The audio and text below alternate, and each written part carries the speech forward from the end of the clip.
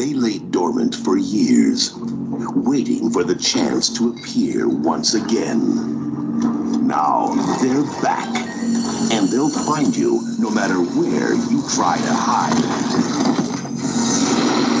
And only a team of dedicated professionals can stop them. We need someone, an expert, to eliminate these creatures, to go graboid hunting. This time, they're prepared. Preparing to fire. You smoked his ass. Doing what I can with what I got. This time, they're motivated. 50,000 for each graboid. You got a deal. This time, they're one step ahead. Get off the ground!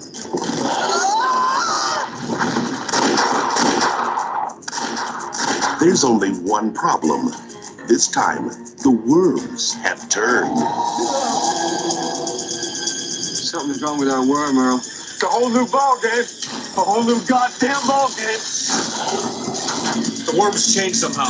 Now we've got these things. This way! I am completely out of ammo. They wrecked our car.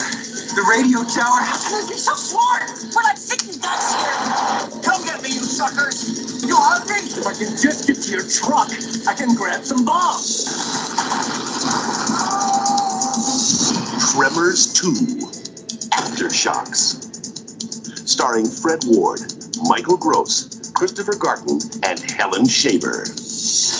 Damn worms never cut you any slack. Just a heads up, we've got spoilers in this episode for, of course, Tremors 2, also Krampus, Slither, Stranger Things 4. Enjoy.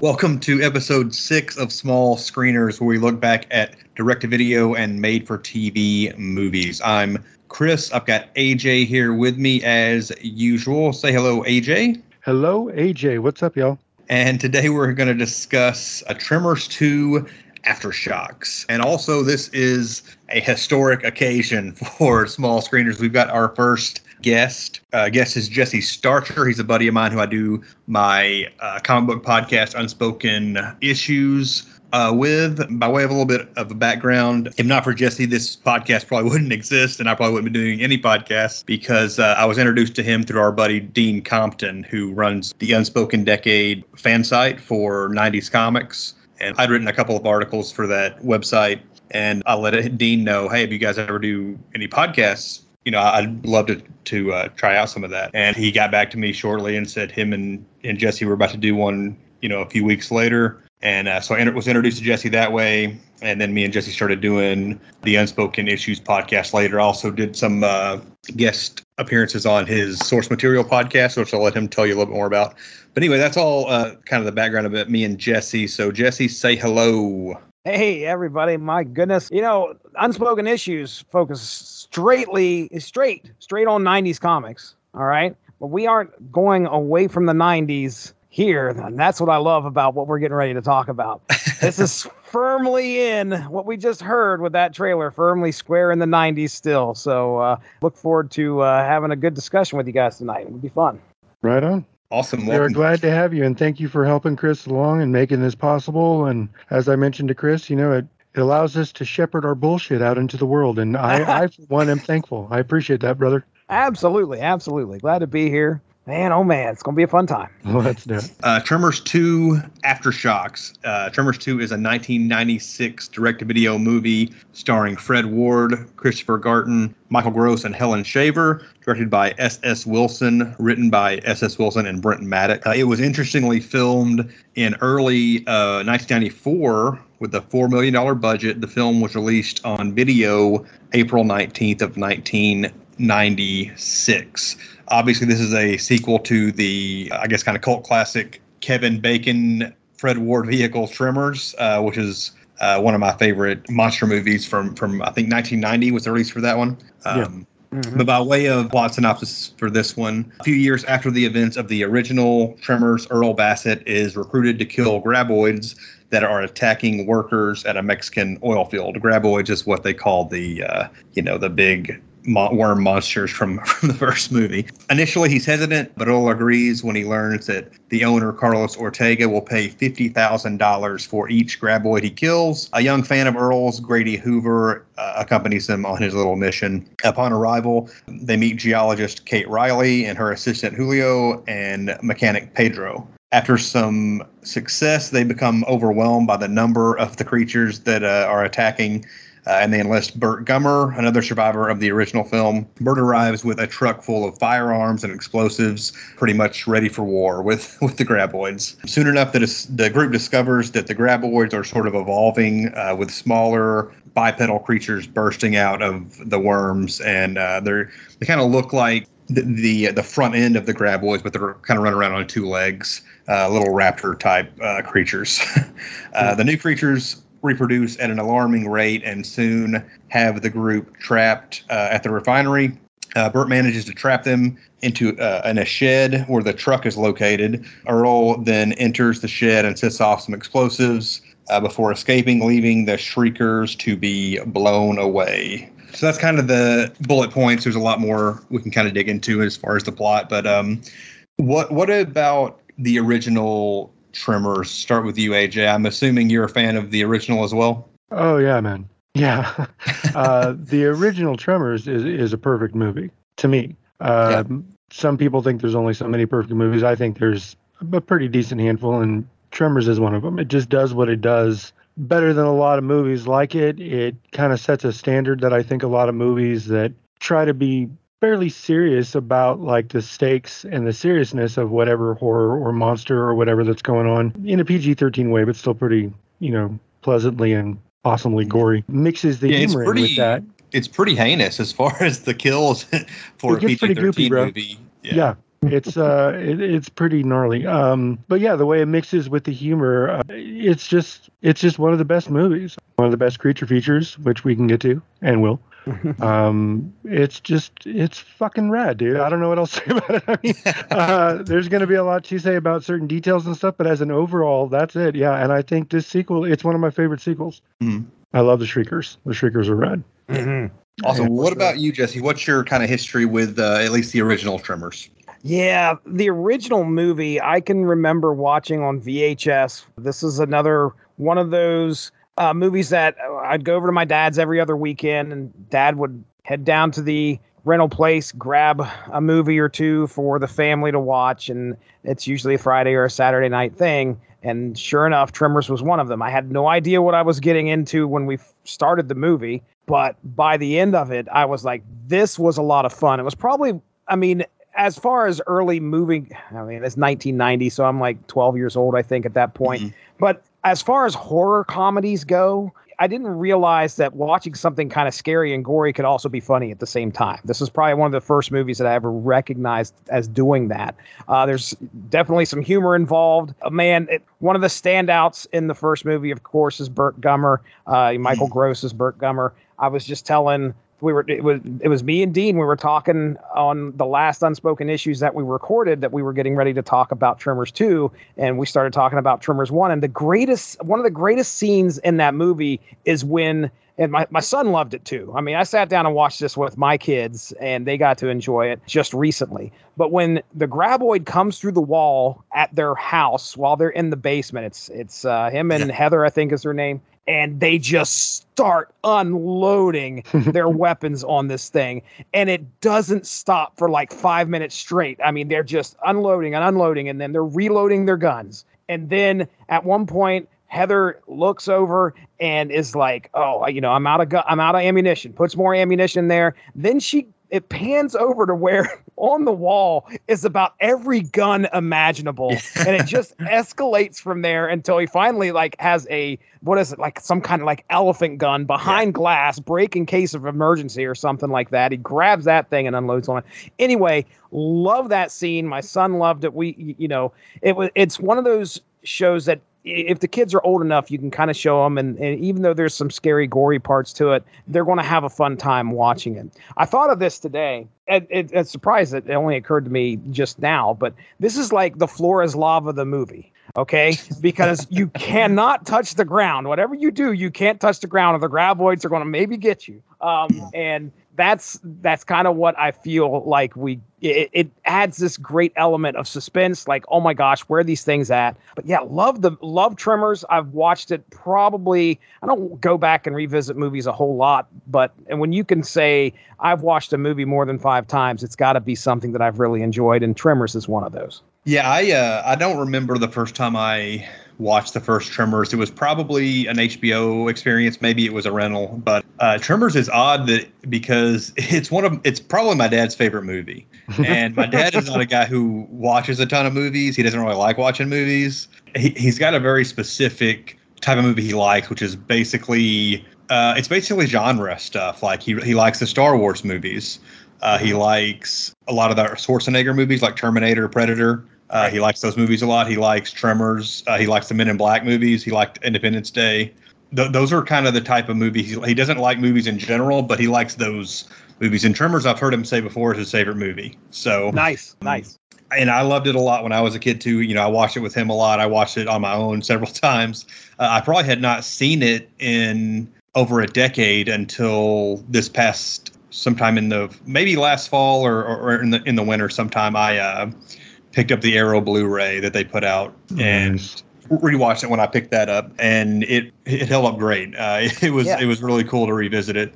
But yeah, the sequel, I looked into a little bit of the background on the sequel. Apparently, initially they were going to do a theatrical release. Kevin Bacon was supposed to be in it. I think he had a conflict with Apollo 13, so he couldn't do it. And once that happened, they were like, well, we're not going to put a lot of money into this, considering it wasn't a huge hit. It was more of a hit on video. I think it made a little bit of money in the box office, but it was mostly a video hit. So they decided to go straight to video with it. I was kind of surprised that they essentially sat on it for 2 years before they actually released it after it had been filmed. And apparently even after they completed the movie, they did some test screenings and stuff, and it was testing really well that they were considering going ahead and putting it out in theaters. But it was decided, I guess, that the money that would require to do prints and advertising and stuff, that it wasn't something they really wanted to risk. So they just went ahead and put it out on video. So that might explain why there was such a long gap between the filming and the actual release of the video. AJ, when did you first see the Tremors 2 video? Did you jump on that right away? Did you know it was coming?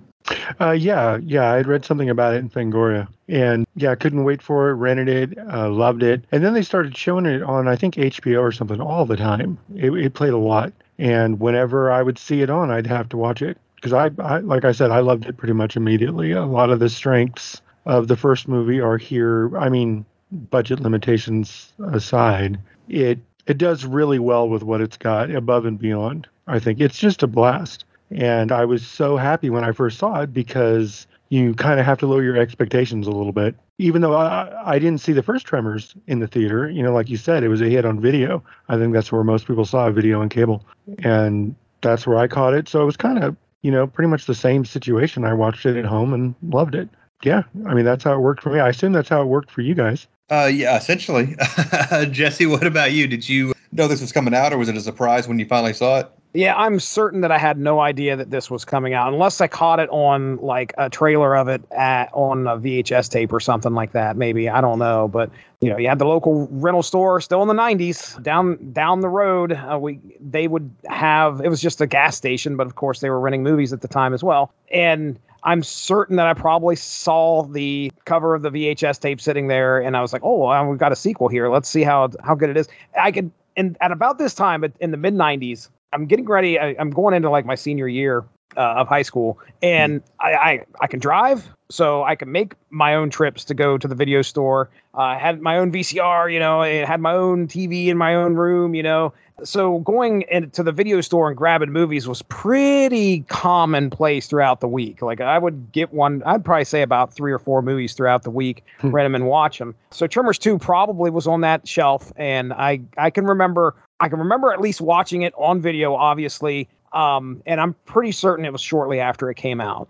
So yeah, it was as enjoying it. I really enjoyed it. This is a movie that I remember watching it first and going, this is actually a sequel that ain't half bad. Even though we're missing Kevin Bacon, and my son would tell you that he was rather upset that Kevin Bacon didn't come back to the second one. He's like, where's the second guy at? And I'm like, he's off doing something better, man. I guess he's doing something better. But regardless, Fred Ward's able to, they're able to handle themselves fine here. The story's good, and I enjoyed myself. Yeah, I don't really remember if I knew that it was coming out or not, but I do remember renting it and being excited, because, hey, this is something me and my dad can watch, because he doesn't really give a shit about most of the stuff I'm renting. and he enjoyed it. I think he probably liked the character of Bert more than Val. Yeah.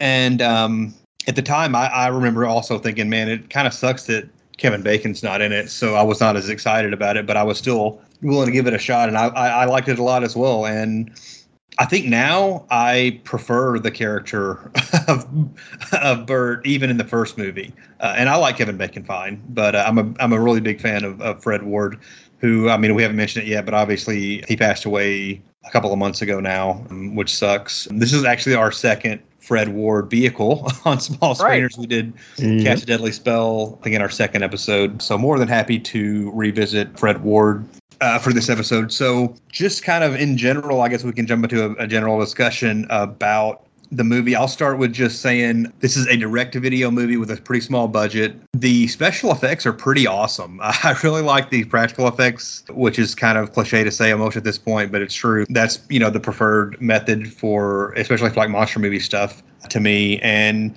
the CGI that they do use is surprisingly really good for an early to mid-90s movie, especially that went straight to video. Right. The Shriekers, as they're called, there are a few wobbly moments, like specifically when they're stacking up on each other trying to get to get to the guys on top of the tower, that don't look so great. But for the most part, the CGI looks really good in this. I was kind of surprised that it held up as well as it did. They made a big deal about that in the Fangoria article. I remember before it came out that Phil Tippett, who had worked for Spielberg on Jurassic Park for the dinosaurs, his team came on to do the CG. The guys who did all the Alien movies past like Alien 3, Woodruff and those guys, they did the practical effects. I remember that. But Phil Tippett, he's the guy that just put out that new stop motion thing on Shudder, Mad God, that he worked on for like the last 20 fucking years, 30 years, something like that.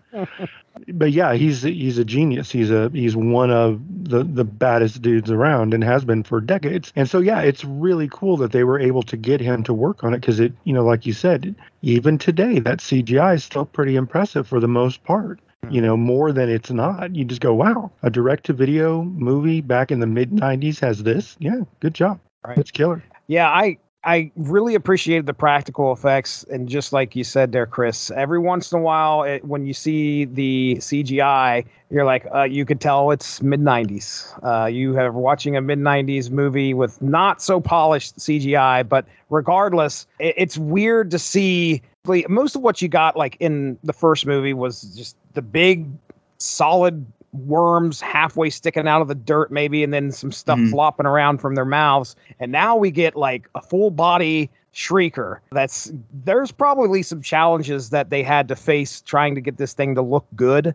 But all in all, the villains, the Shriekers, the beasts in this thing, they look fine. It was enjoyable nonetheless. Didn't take me out. Mm-hmm. When I watched that Arrow Blu-ray for the first Tremors, there was a behind-the-scenes thing for the effects. I'd never really seen any of the behind-the-scenes stuff on the effects for that. I didn't realize how much of that was like miniatures. In the original Tremors flick. It was really cool. Just throwing that out there as like a recommendation. You may be able to find that on YouTube or something. It's really cool. Nice. To see some of the stuff they did in that first movie that I was kind of unprepared for, as far as like how they did some of that stuff. But yeah, I thought the effects in this were really strong. The character of Christopher Garton's character, the like sidekick guy, Grady, the immortal Grady Hoover. Yeah. I don't know a damn thing about this guy. He's fine in the movie. I don't think he's bad or anything, but I've never seen him in anything else. I think he was like in School Ties or some shit like that. or Oh, I'm really? probably wrong. It's something like that. Well, I remember seeing the movie recently and thinking he's kind of like somehow in like some weird time travel multiverse bullshit. He's like a precursor to a Jamie Kennedy type who would Yes. later be in a Tremors movie, a couple Tremors movies, I think. They have him kind of like the real excitable, kind of like the little Chihuahua, right, like that right. character dancing around, and then Mhm. every once in a while I'll get a smack, shut up, that kind of little fucker. Whereas, and then in part 3, they go back to more of a Kevin Bacon type, right down to him wearing the cowboy hat, the whole deal. More of wow. a cowboy, Yeah. I think that, well, they were losing Fred Ward in that one too, but that led to the rise of Burt Gummer throughout all the sequels. But we're not talking about them today. We're talking about part 2. And Christopher Garden is fine, I think. He's just, he's not Kevin Bacon. Right. They don't have that chemistry. It's not those two characters, Bert and Val. And it does suffer a bit for that, but they made the most of it. And Fred Ward is like, hey, I'm still awesome. I can carry this shit. And he did. So I've got Chris Garton's IMDb pulled up here. So a wow. lot of from what I can see prior to this is a lot of TV. TV series. Okay, I could throw some of these Makes out sense. here. Yeah, I mean, not big parts from what I can see. He was on Who's the Boss in 1990 as Eric. He was on a show called Going Places, which I've heard of, but I can't remember what specifically that was about. Was he ever on 90210 or Melrose Place? Melrose Place, Ted Ramsey. Okay, see, if he was doing okay then. He was doing Yes. okay. If he was on either one of those in the early 90s as a working TV actor, you can at least say, hey, I'm doing those. Shortly after Tremors 2, he's on Party of Five as Drew Bishop. See. So yeah, you're right. So yeah, I mean, he's definitely got some TV under his belt by the time this hits. It looks like that's kind of where he stays. This might be the only actual movie that's listed under here. He does have some voice work in a video game, which was Johnny Mnemonic, the interactive action movie from 1995. He was Johnny's voice. So interesting stuff there. He was in a lot of Mantis. Do you guys remember Mantis? With Carl Lumley. I never actually saw Mantis, but recently I realized, or I saw something where Sam Raimi was a producer on that. So now I kind of want to watch it.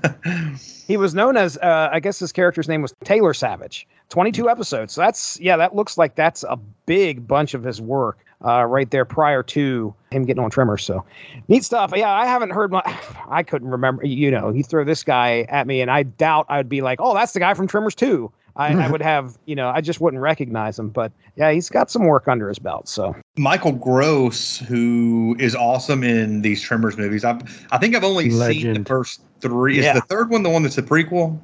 No, that's the fourth one. Fourth. Okay, so I think I've seen the third and fourth ones, but he's great in these movies, and I think I only know about him exclusively from Tremors. I know he was on Family Ties in the 80s, and my family watched that when I was a kid, but I have literally no memories of that show except he was in it. I remember the characters. Well, Michael J. Fox obviously was in it, but I don't remember a single plot line from a single episode of Family Ties. So I really only know Michael Gross from the Tremors movies, and that's fine with me because he's awesome in these flicks. Yeah. It was a big change of pace from all of us who grew up watching him on Family Ties. The kind and loving, caring dad who always had an ear to listen and was soft-spoken and all that good stuff. And then he shows up and he's a gun nut and, conspiracy theorist, he would probably totally talk your ear off about Q these days, which I'm sure they're not doing in the Tremors. Boy. He's just kind of out there, right? And it's so different than Stephen Keaton. But it's rare. I mean, all of us were just blown away. I remember all my friends, we were like, oh my God, the dad from Family Ties, he's a beast, and he has just been the rock of these sequels. I like all of the ones I've seen. None of them, not even this one, which is one of my favorite sequels, none of them are as good as the first one. Like I said, I think that one's perfect. But I found something to enjoy in all of them, even the most recent ones, which are pretty dumb and, not great. But they're fun for what they are, which is not great and dumb. But yeah, and it's mainly Michael Gross. If Michael Gross hadn't been in any of these, I think that would be a completely different conversation I'd be having. And this is the last ride for Fred Ward, right? He's not in the third one. No. Okay. And the closest they got Bacon back was within the last couple of years. They did a pilot for a show. Yeah. And apparently it was pretty good, but they didn't pick it up for whatever reason. The trailer looked pretty rad. Yeah, I like the trailer too. I thought that the pilot had gotten leaked somewhere, but I haven't been able to find it. I've looked a few times, but I don't guess it's out there yet. But that not getting picked up is like one of the cardinal sins of what's happened. I mean, I cannot believe that would not make a good series. I thought it would have been awesome. Have they said why they didn't pick it up at all? You guys know? I don't remember. I didn't know if there was some kind of budget thing. Maybe it was going to be too expensive or something. I don't know. Just ridiculous. I mean, I know of at least 5 or 6 people that would have watched it. I mean, come on. That should be good enough. Should be good enough.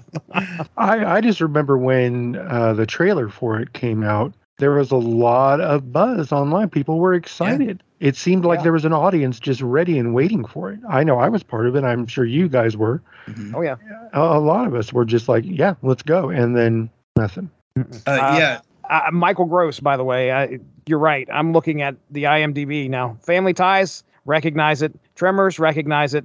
The dad in Cool as Ice. Let us not neglect that. No. I'm sure you would get to it, but it's important.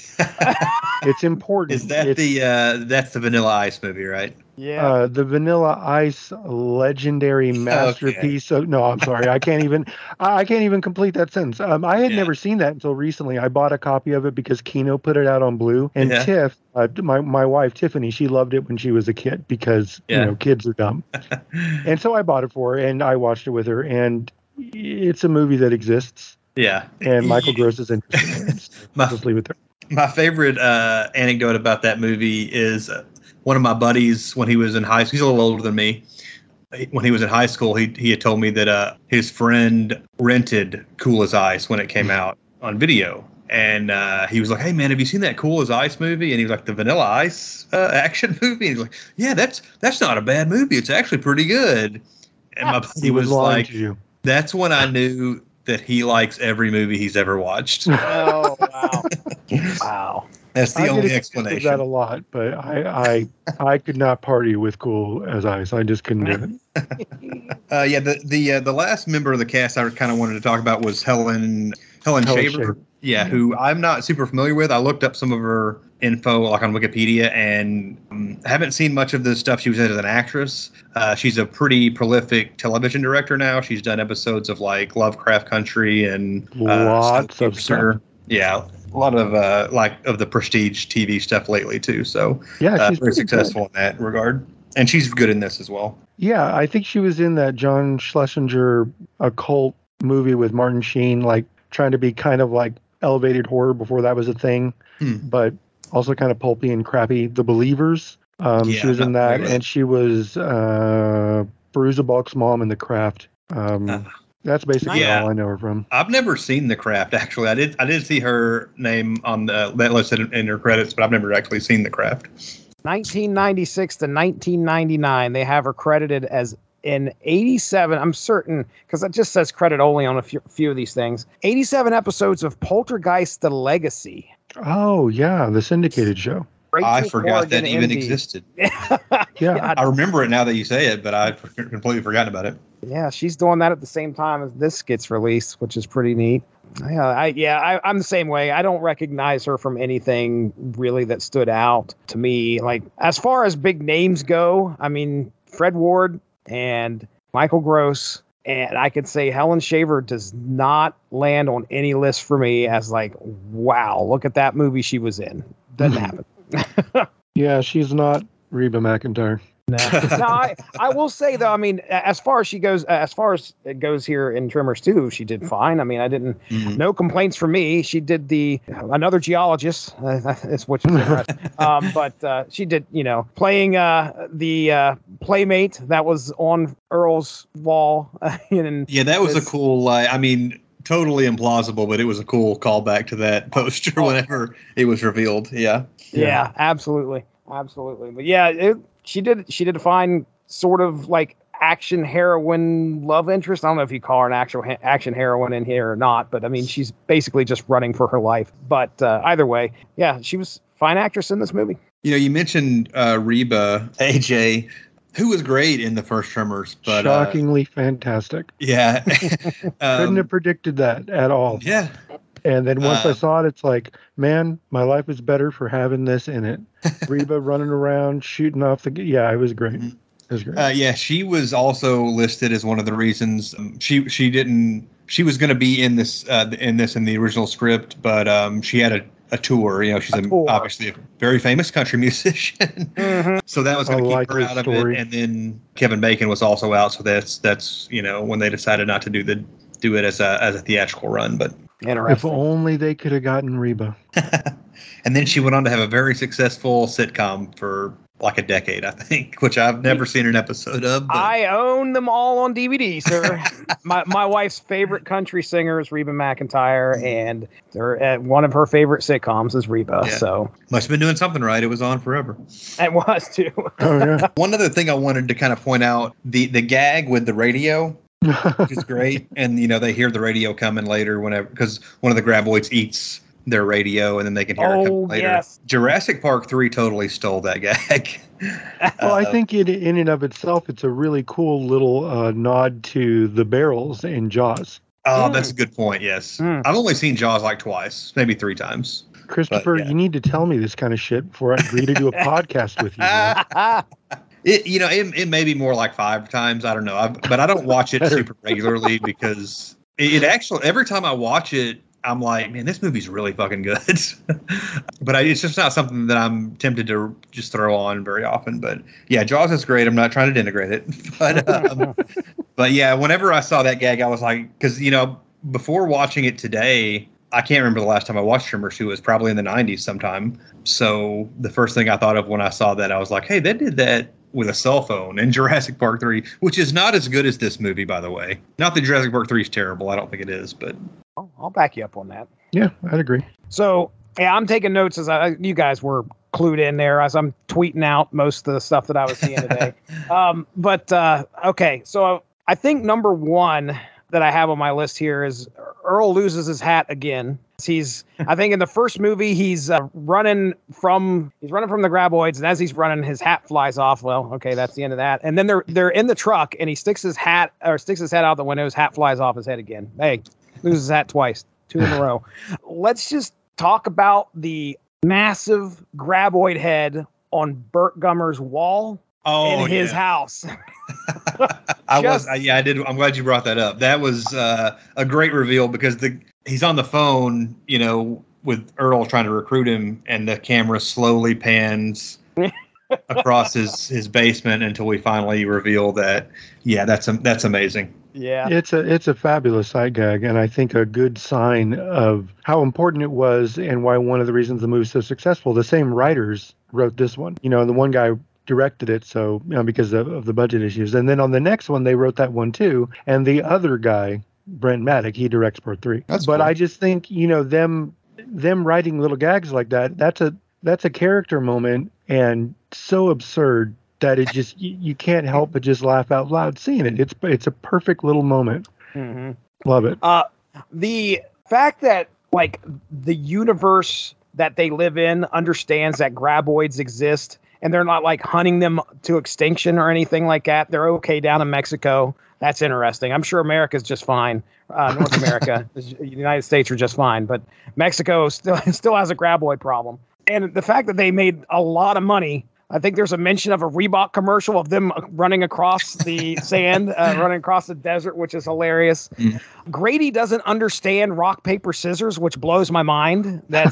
He has no idea how that works. And that's a gag throughout the whole thing. The competition between Earl, Grady, and Burt in regards to who's getting the most graboids as they're killing them. Yeah. And that continues throughout, which is entertaining. But man, does this escalate when they find the one that they think is sick, and then all of a sudden it becomes quiet, and they go up there and there's just a gaping hole in the side of this graboid, and they're like, oh my gosh, what are we getting into now? And of course, these things have evolved, and we got a whole new ball game. And I will go ahead and quote it. Grady says, "You know what to do, right?" And Earl looks at him and says, "I don't know shit."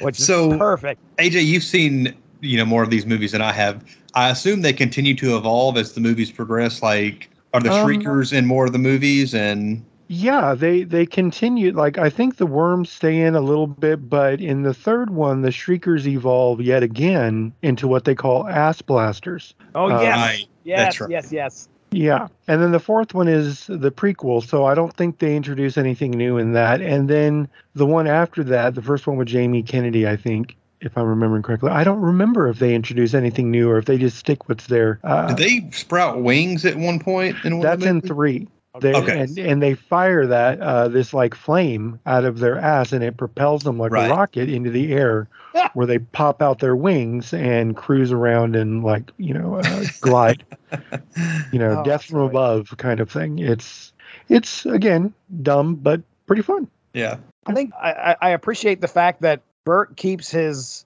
Atlanta Hawks hat between the first part and the second part. He's still wearing it. So I can't remember. I know I've watched 3, but I can't remember if he's got the Atlanta Hawks hat. So Bert Gummer, big Atlanta Hawks fan for some reason. Yeah. I don't know why. Loves Dominique. Yeah, that's got to be, yeah.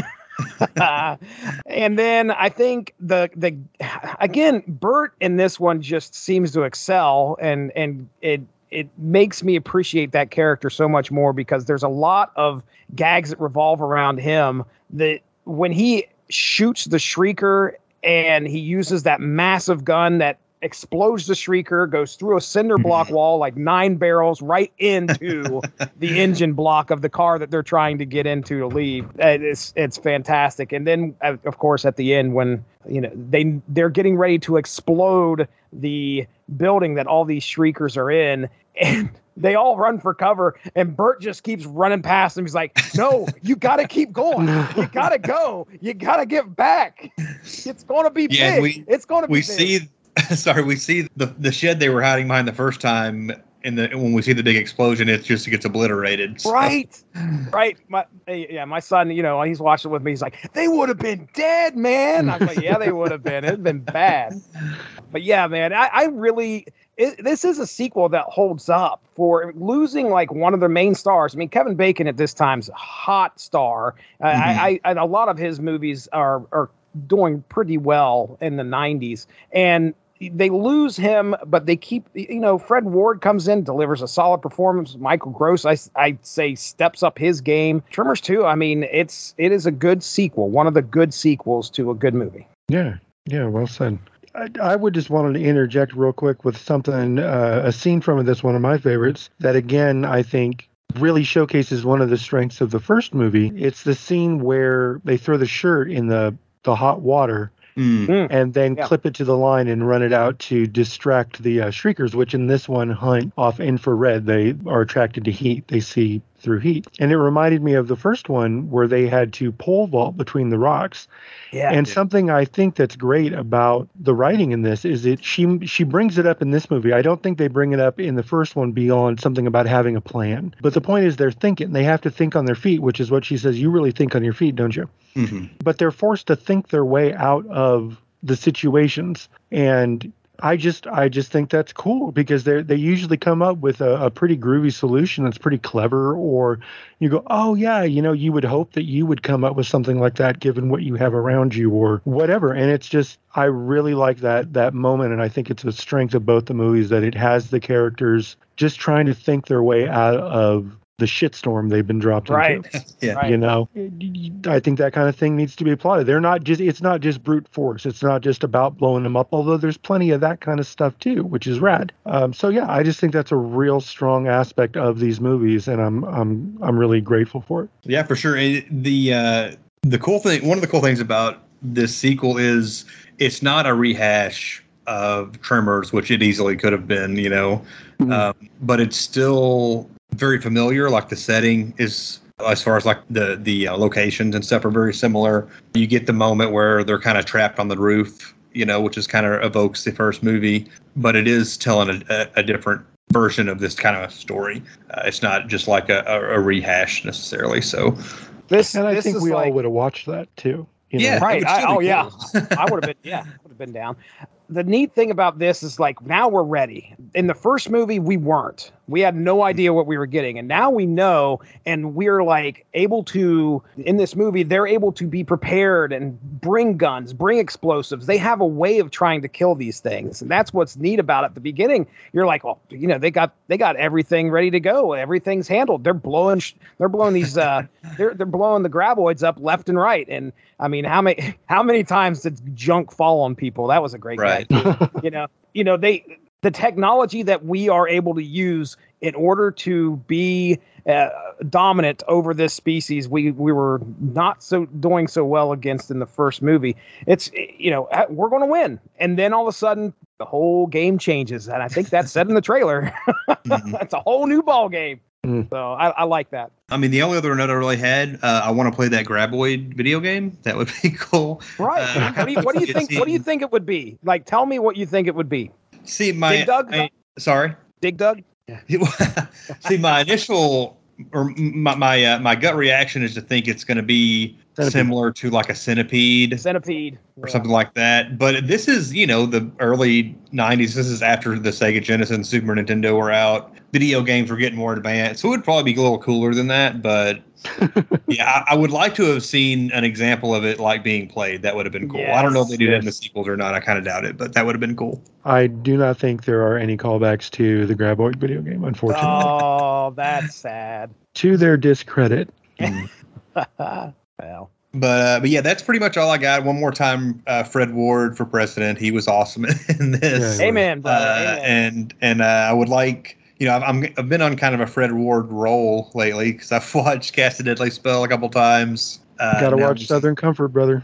I have seen that. I watched that on your recommendation a couple years ago when it was on Prime, but I do need to watch it again. And I need to watch The Right Stuff, which I've never seen. And I know he's in that. That's a great movie. I can't remember. What's the 80s franchise movie that never took off that he was in? Remo Williams. Remo Williams, yeah. So I watched that for the first time recently, and now Tremors 2, I revisited that. So it's been fun to go back and look at some Fred Ward stuff. But that's pretty much all I got. You guys got any more final thoughts on Tremors 2 before we close the book? I would just suggest that anyone who, if you enjoyed the first one, you should give it a shot, even if you were hesitant for whatever reason. It kicks ass. Hell, watch it if you haven't seen the first one. You can probably pick it up enough to enjoy yourself. It's a great movie.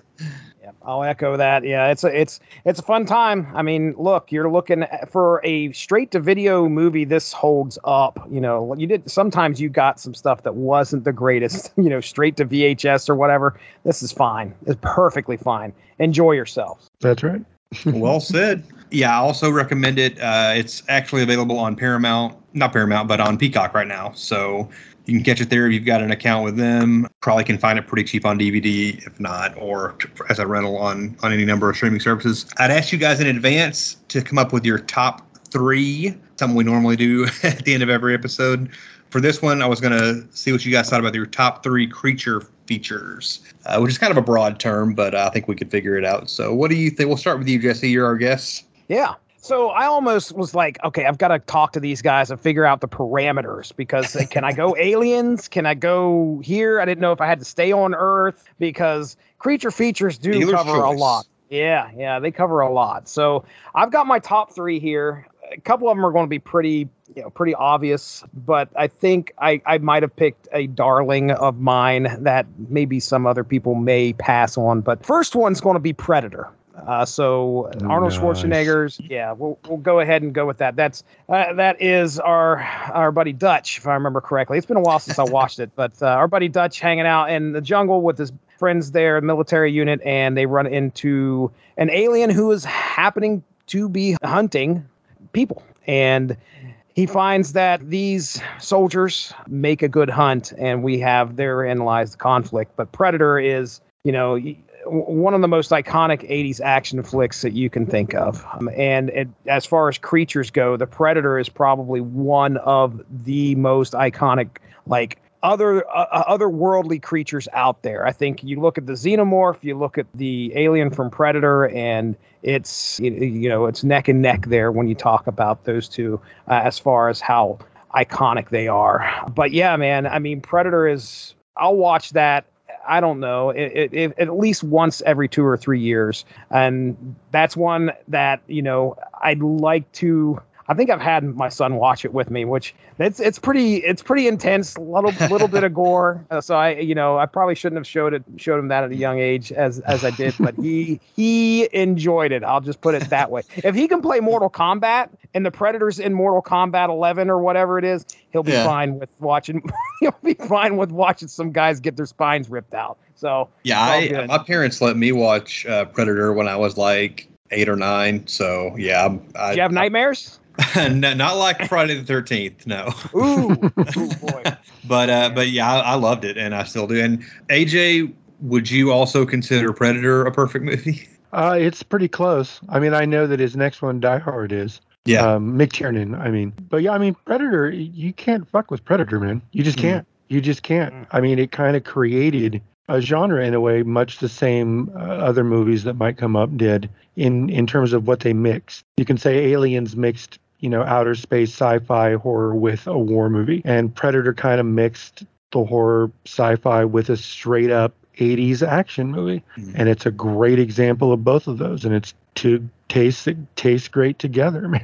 I love it. Dude. It's amazing. You can't miss with Predator. You could watch Predator at 8:00 this morning, and it's going to be just that awesome at 8:00 that night. You know what I mean? Right, dude. Right. What else you got? Next on the list, this was on. Okay, so I don't know. This kind of borders whether you want to call them monsters. Solid creature feature. If you want to call the humans the creatures in this one, The Mist, because argument for it being a creature feature. There are plenty of those happening, plenty of creatures happening in this movie. A lot of the movie deals with the relationships among the people that are trapped in this supermarket, but the creatures, these bugs that are outside that break into the supermarket, or the tentacles that are grabbing guys and dragging them out underneath doors, or the spiders with acidic webs. Okay, I'm going to say that there you go. It's not completely focused on one creature, but The Mist, you can make an argument that that's what's bringing them there. That's what these people have to deal with. And as depressing as that movie can be, it is probably up there when it comes to I would say this might be in my top 10 of movies. Again, I think one of the greatest things being a parent is sharing the movies that really put a smile on your face or made you think with your children is one of the greatest things that being a parent holds. It's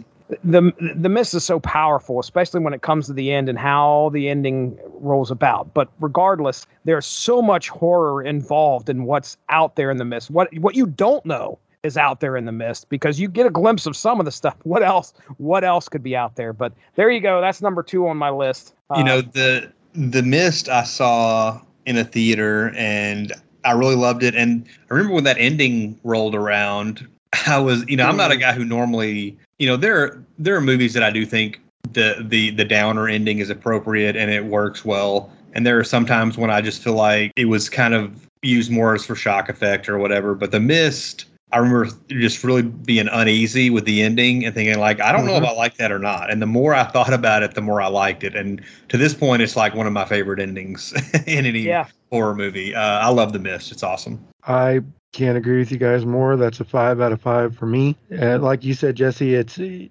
that's a horror movie. It horrifies you. It's not just about terrifying you. It is kind of a downer. And when I saw it in the theater, people got up and left. Oh wow! At the end, and it wasn't even as bad as the ending gets. It wasn't the final twist of the knife. It was after something horrible had happened. They're like, you know what? That's enough. Oh wow! And they left, and then it got worse. And I was like, wonder what they would have thought of that. But it's just that I think that ending, as unpleasant as it is a perfect ending to that movie. Especially, it's trying to tell you this is what happens when you lose hope. Right. That's ultimately what it comes down to with that. But creature feature for sure. It's got that giant thing that's bigger than an at the end. I mean, what is that thing? I think it's called Behemoth. Yeah. I mean, some 70s proto metal band, Gigantor or Behemoth or some shit. It's a and it's got monsters on it. It's a monster with monsters on it. Okay, that's a lot. Like the Cloverfield monster a few years later, the shit that falls off of it and starts eating your face. Yeah. I also like the other creature that made it into the supermarket, the twisted mutant pterodactyl looking bullshit that makes you Yes. snack out the back of your neck like a Charleston chew, but with your flesh is gnarly. Yeah.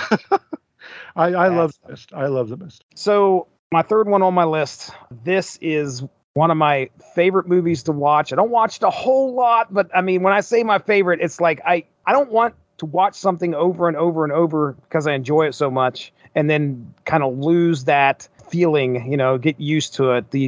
What is it? Well, there's a word for that. Basically, I don't want to start to not like it. So that's going to be Arachnophobia. Okay. So this came out, I want to say 90? I think so. 90, 91, something like that. Anyway, Jeff Daniels, he's a doctor, goes to this small town, and it turns out that one of the residents of said small town was off doing I think he's doing like a documentary, or he's a photographer, if I remember right, taking pictures of these insects in South America, ends up getting bitten, dies, comes back home, but he was bitten by a spider that happened to hitch a ride in the coffin. And that spider ends up making it with another spider, common household spider, if I remember correctly. And then we have a rash of deaths and if you don't like spiders, well, folks, this is not the movie for you, as you can clearly tell by the title. But again, it has that tinge of comedy on top of the horror that you're getting, which I really appreciate. But some of the scenes in that movie are pretty unnerving, like the lady that's in the shower and is reaching for, reaching for her soap, but puts her hand through a cobweb, and then all of a sudden, spiders coming out of the freaking drain, which that's, I think, happened to me before. Not a bunch of them, but at least one or two. Stuff like that is scary. And John Goodman is great in this. I mean, he's in this comedy role as the exterminator, but one of the saviors of the movie as well. Man, it's fun to watch with people who don't like spiders and watch them turn away. That would be my wife. She can't watch something like this. But creature feature Arachnophobia. There you go. Right. Yeah, I love Arachnophobia. I'm very squeamish around spiders. I don't like spiders at all, and was like that before I even saw the movie. But yeah, it was one of my favorites as a kid, and I watched it again a few years ago, and it holds up really well. Like you said, John Goodman is hilarious, and he's got a fairly small role, though pivotal, but he's really funny in it, and a lot of good performances in it, and a lot of cool, like the very last set piece where they're in the house and like basically there's just an invasion of these poisonous spiders. It just so skin crawling. But yeah, and Jeff Daniels' like final battle with the large spider and how that goes down. He falls like through the basement because of the termite damage that they set up halfway through the movie. It's really good. I can remember there's a specific memory that I have where a couple friends of mine came over, and I knew what Arachnophobia was. I'd watched it before. I was like, guys, you got to watch this movie. So we put the movie in. I'm pretty certain that I recorded this off Showtime or something, but probably one of those free preview weekends. But I threw the tape in, and we're watching the movie, and I grab a shoelace, and my buddy is just enthralled, and I take this shoelace and I start going over his hand, and I've never seen somebody jump so high. It was the greatest thing ever. But yeah, a lot of fun. That's great. It's nuts because I literally a week ago tomorrow watched it for the first time in years. Oh, wow. Nice. Watched it with Tiff, and she'd never seen it. She really enjoyed it. It really held up as a lot of fun. And the next day, I'm on Twitter, and there's a tweet about it having been released 32 years ago that day. So I had actually watched it like a day before its 32nd anniversary, which was nuts. Wow. So yeah, that came out 32 years ago. Let's just dig ourselves a hole and cover ourselves up with dirt. And, yeah, I mean, I'm totally cool with that. No problem. It doesn't make me feel old as fuck or about to cough up dust and die. Anyway, it does hold up. It's a lot of fun, like you said. Goodman is having a great time. Daniels in one of his first lead roles like that was really good. Yeah, it's a lot of fun, and I really like the way you were talking about how there's a lot of close calls where like the spider's right there, but the person doesn't know it, and they pull away right before the spider like would get them or something. Dude, the cereal box, when he reaches into the cereal box, he's eating cereal, and there's a spider in that. Oh my gosh! But it's dead, thank goodness. Yeah. Yeah, it's fun. Awesome. Well, those, Right, yeah, that's my three good picks. AJ, what about you? Top 3 creature features. Top 3 creature features. I was like we've been talking about. It's kind of hard to narrow it down in terms of creature features. Just covers a lot of ground. You could talk about killer clowns from outer space if you wanted to, which is great. But I was like, do I do Gremlins or the cousin Critters? Those are fun. Mm-hmm. But I think my third one would have to be a movie that is pulling from that kind of 80s movie. It might not strike some people as a creature feature, but it definitely does to me, or at least that's part of what I love about it, and that's Krampus. Oh, yes. If nothing, there's lots of great creatures running around through the movie. They're all pretty creepy. I really love the part when they're at the door and things have really started going to shit, and there's little monster thingies running around behind the snowmen in the yard that they can barely see, like running around out in the distance, and they look dirty and wet and gross, and it's rad. I dig it.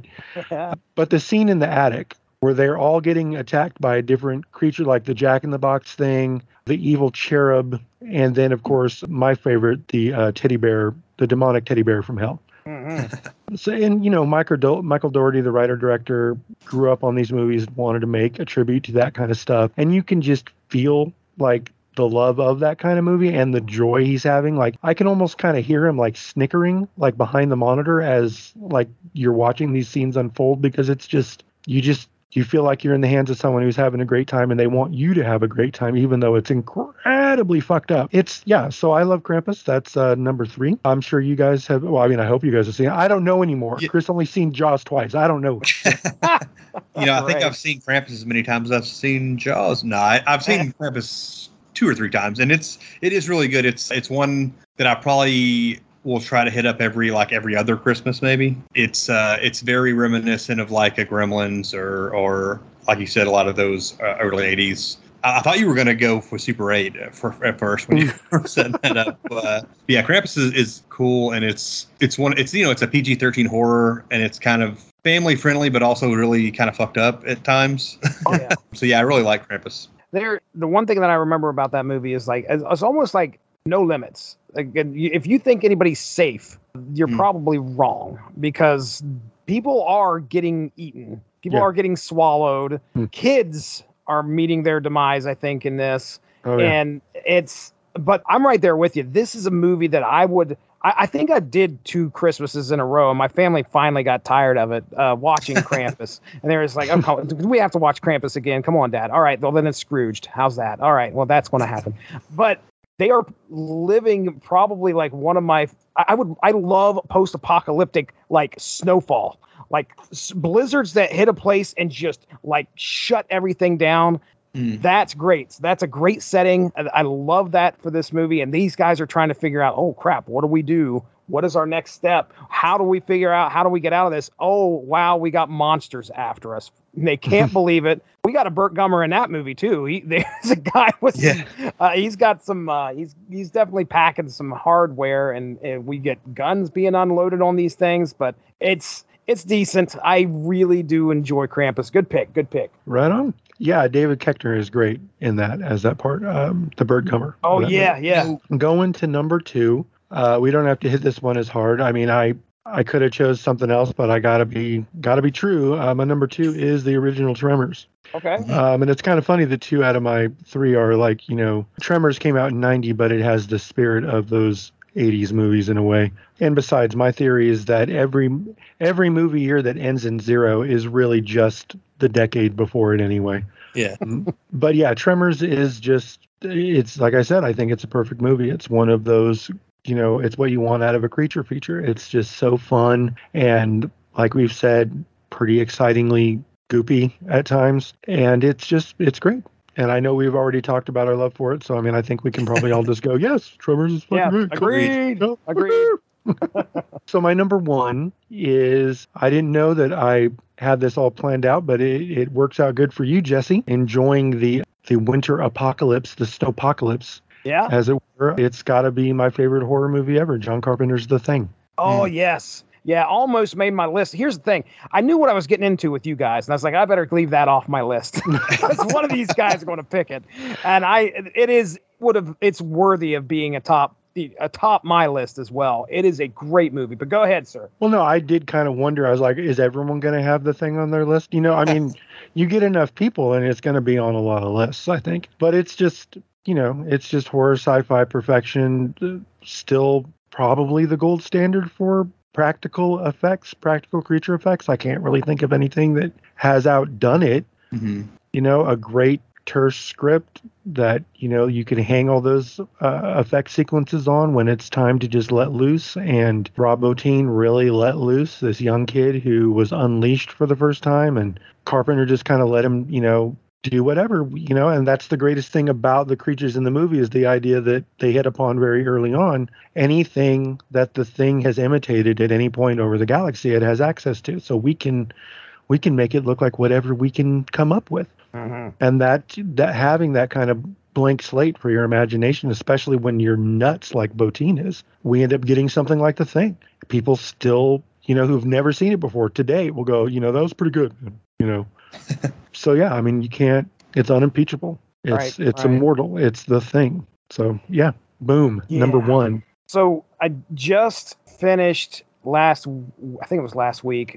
Me and my other podcast partner, Mark Radlich, did a show on The Corner. Okay, so throughout the movie, or throughout this 6-episode series called The Corner, there is a character by the name of Gary, played by T.K. Carter. And you're talking about the David Simon one, right? Right.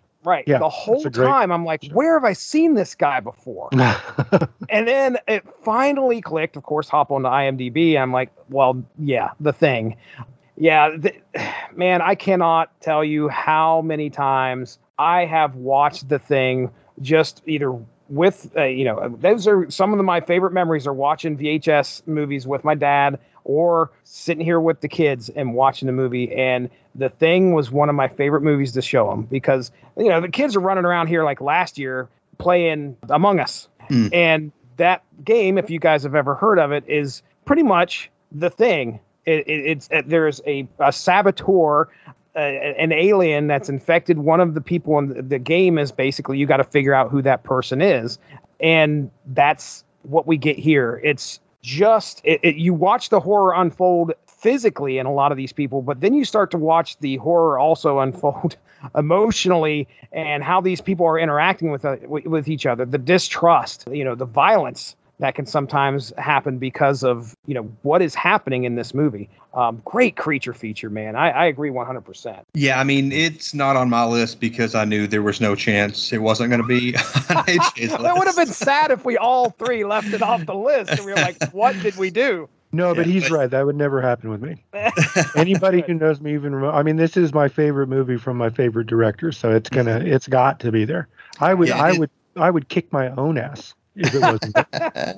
Right. Yeah, it's fantastic. It's probably, Scream may be my favorite horror movie, but The Thing is right there, and The Thing is definitely the better movie of the two. I think I might just like Scream a little bit more, maybe, but they're both outstanding, and no question, The Thing is a worthy number one of any creature features list. It's sorry to interrupt, but I will tell you this. There's only a handful of movies that I wouldn't. We all have our foibles, and we all are judgmental to our own degree. And if someone's like, I like this horror movie better than The Thing, there's only a handful where I wouldn't silently judge that person to one degree or another. I wouldn't be able to help it. Part of it would be like, oh, all right, party on, cool, all right. But Scream is one of those handful of movies, like Texas Chainsaw or something like that. I can't argue with it. It's like, yeah, okay, I get it. Scream it's Scream. You know what I'm saying? You can't, yeah, for sure. So, but what I'm saying is, I forgive you, man. Much appreciated. The Thing's amazing, and it is. Another thing, it's John Carpenter's best movie, and he's probably my favorite director as well. And, Big Trouble in Little China might be my favorite John Carpenter movie. Yeah. But The Thing is definitely his best movie. So, yeah, I'm with you 100%. That's another situation where I love John Carpenter so much. There's at least 5 movies that people could say, I think this is his best one. And I go, you know what? I get that. Yeah. Rock on. But my top 3 creature features, again, Tremors is on my list. I considered a lot of the movies you guys mentioned. Alien is one I considered pretty heavily. But at the end of the day, I was like, you don't really see the creature that much in that movie. And when I think of creature features, it seems like you should probably see the monster more than you do an Alien. So I'm with Tremors, which we've already discussed quite a bit. Also on my list is Mimic, Guillermo del Toro's late 90s, I think 98 maybe. I did consider putting Hellboy 2 on there because there's a lot of great creatures in that, but it feels wrong not picking a Guillermo del Toro movie. So thank you for picking up that slack, because Guillermo and creatures, that's hand in hand. Yeah, I love Mimic, and we do a live tweet on Mimic a few years ago.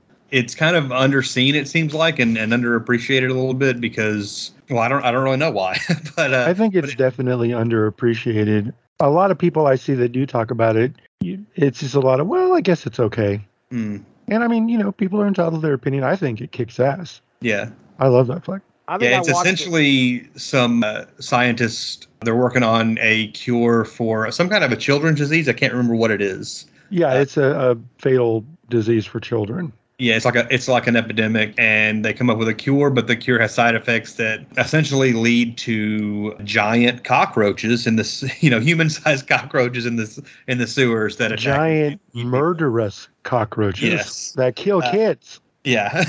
Yeah, it's definitely, it's not afraid to go for, the child murder and consumption. But yeah, a lot of cool effects. Like with Tremors 2, there's some CGI that's pretty good for the time. It's not seamless, nowadays, but it's still pretty good for the time. Some great performances from especially Charles Dutton and Mira Sorvino, who I really like. And kind of always wondered what happened to her. She's not really in stuff anymore. And then we found out, it's because Harvey Weinstein is a fucking monster. And that's why her career stalled out. So that sucks. But Mimic is really good. Jesse, you ever seen Mimic? Yeah, I watched it shortly after it probably came out on VHS. I didn't go to the theaters to watch this, but I remember it being talked about as one of the better movies. And I really enjoyed when I watched it because I think it lived up to the hype, I guess is the best way to put it. I didn't come away with it going, gosh, this is a trash movie. They did some sequels, right? Yeah, there are some video sequels at that. Yeah. I never saw any of the sequels. Okay. Yeah, but I do recall, the hype of the movie at the time. So released in 97, which, that puts it right about the time that, I'm again getting movies and watching them with my friends. So, but yeah, I recall watching it and enjoying it. I don't recall thinking it was a bad movie at all. It's weird. I think it's one of those because I remember I share your memory of it. That's pretty much how it was with me and my friends. We went and saw it in the theater and had a great time and talked it up. People that we knew who had also seen it also seemed to enjoy it. When it hit video, we all rented it and watched it together again. Everyone had a good time with it. And it wasn't until years later you're online and you realize that, when people talk about it, they're like, they either don't like it and call it a piece of shit, or they're like, yeah, I guess it's all right. It's weird how that happens, that you think, my memory is that everyone liked this. And then you find out years later, no, I guess right. Everyone hates it and I suck. Okay, cool. Right. Yeah, I don't think I saw it in theaters. I can't really remember for certain, but I do know, my local video store was a Hollywood Video, by the time I was like a junior or senior in high school. And so this is around the time previously viewed movies were like, you could get 5 movies for, $15 or whatever. And so I ended up with a previously viewed copy of Mimic, and me and my buddy watched it over and over and over. And we would quote it to each other a lot. A lot of cool younger Josh Brolin, not as young as he was in The Goonies, obviously. He was, a full-grown man and everything. But his career wasn't as big as it is now. He was in it, and then Norman Reedus was in it pre-Boondock Saints. So, pretty cool cast. Brolin also did another movie for Miramax almost right around that time, the Night Watch movie with Ewan McGregor. Do you guys remember that? I remember that, and I think I might have rented it like in the lead up to Phantom Menace because I wanted to watch some stuff he had been in, but I don't remember anything about it.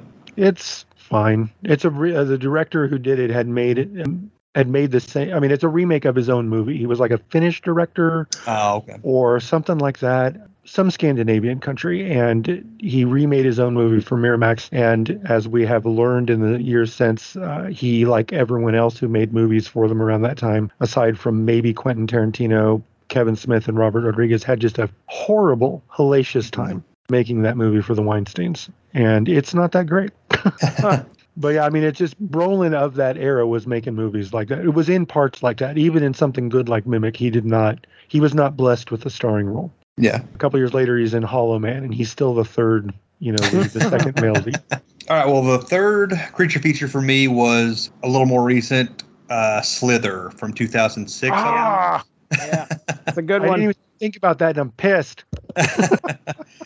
So yeah, James Gunn, was that his directorial debut? I think he did that before he did the Rainn Wilson superhero movie, didn't he? Yes, he did that, and then he did Super. Yeah. So Slither, about an alien creature lands on Earth and infects Michael Rooker, and in this small mountain town, and then he in turn infects other people. Owes a lot to Night of the Creeps, definitely. Would have also been a worthy creature feature top 3. Sure. Yeah. And as over the course of the movie, Michael Rooker becomes more and more grotesque. Very funny. Grant. I love that his character's name is Grant.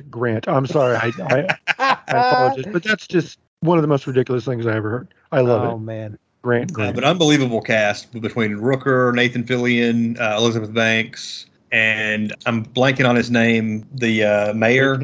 Greg Henry. Greg Henry, yes. He might be the guy who steals the show in that movie. He's great, and I love that movie. And it's obviously half comedy, half horror. Oh yeah. You mentioned Greg Henry, and I'm hearing him say "Martian" being a general term for outer space, cocksucker. Oh wow. Begging for Mr. Pibb. Jesse, you seen Slither? Oh yeah. We just watched this. I watched this again. Had to, again, this was a family film. We sat down. Your family nights are awesome. We sat down and watched. I think it was about. I want to say it was like a couple months ago. It has been on my radar to watch it like for a year now, and we just never. We would sit down and we'd find something else to watch. And I was like, okay, we've got to watch Slither. You kids got to watch this. This is so gross, and it is gross. I mean, it is. Oh my goodness, there is some nastiness that happens in this movie. Yeah, owes a little bit to Society as well, I think, with the shunting towards the end. I don't know if you guys have seen that, but yeah, it was a good movie to be on the list, that's for sure. Because with this, you don't know what this thing is, and the small town's trying to deal with it as best as they can. Michael Rooker is just so over the top creepy, but you start to wonder, is he going to kill this? Is he going to kill his girlfriend? I think his fiance at the time. I can't remember if they got married, but anyway, they were married at that point. Okay, so you're just wondering if that's what's going to happen, and it's almost it gets that close, and then he just doesn't do it because he actually loves her. But man, does it gets and you do feel for him as the movie. He can't really help anything that's happening to him, basically. No. And I mean, the one iconic scene is the woman that's in the barn when they find her, and she's, you don't understand how she could possibly get that big, but she's pretty big, and she's filled with those worms, and then she explodes. It's so nasty, but yeah, great flick, great pick too. Yeah, I remember watching that in the theater and being really excited, by the trailers and stuff. And you saw it opening weekend, and then it just died. Like, it made no money. Oh, and it was like a huge bomb. I was so disappointed. And then I obviously got it on DVD, but it's gained a pretty good following, in the years since. But yeah. Oh, it's a pretty decent sized cult classic. I mean, Scream Factory put it out. Yeah. Yeah. I will ask you guys. That was your third one, right, Chris? Yeah, that's it. Okay. So of the movies we just listed, we listed 9 of them. How many of them do the creatures meet their demise by either explosion or fire? Pretty much all of them, really. Probably, yeah. I mean, I'm trying to think of the ones. I should have kept the tally as we were going through, because I know the thing. Krampus doesn't die. Well, yeah, Krampus doesn't die, but I mean, how about the end of the movie results in fire as he takes him down to hell? How's that? True. Okay, sure. I'll back into that somehow. So if we ever have to battle any creatures, make sure there are some explosives. Some explosives and a flamethrower. All right. That's a shit fuck crazy weapon, so says Rick Dalton. So yeah, I anything else about creature features before we move on to some other stuff? They're awesome. People should watch as many of them as they possibly can. Woohoo! Movies rock. Agreed. Out of those 9, there's plenty more too that were deserving to be on the list. Check it out. I wanted to talk to you guys a little bit about the summer of 2002. So we're to the 20th anniversary. That was the first summer that I worked at a movie theater. So I got hired in as a projectionist, luckily, the week that Spider-Man came out. Wow. That summer. We had an old theater in our town. It was closing down. They were building a new one. A buddy of mine got a job there. He told me they were looking for more people. So I actually was hired in as a projectionist and spent the first few weeks like installing the projectors, helping set up everything. And then we opened the weekend that Attack of the Clones came out. So that was a big summer for me because, that was when I was kind of already seeing everything, as just a movie fan. But then once I was getting to watch them for free, I was really seeing everything. So what kind of stands out for you guys as far as the summer of 2002, the big movies that summer? Jesse? Ooh, well, let me paint the picture where I'm at there in 2002. So you say you're at the theater. Well, guess what? I'm in a mall working at the arcade at this time. And a lot of our business depended upon the theater. So if the theater did well, you can count on the arcade doing well because that business bled over to us a lot. We were, of course, positioned walking distance from the theater. The food court was in the middle. We had the theater over here, and then the arcade was on the other side. So we were within sight, right within walking distance from that theater. Now, 2002, I remember Spider-Man dropping. This was a movie I had to go see in the theaters. Now, I don't get to the movie theaters very often.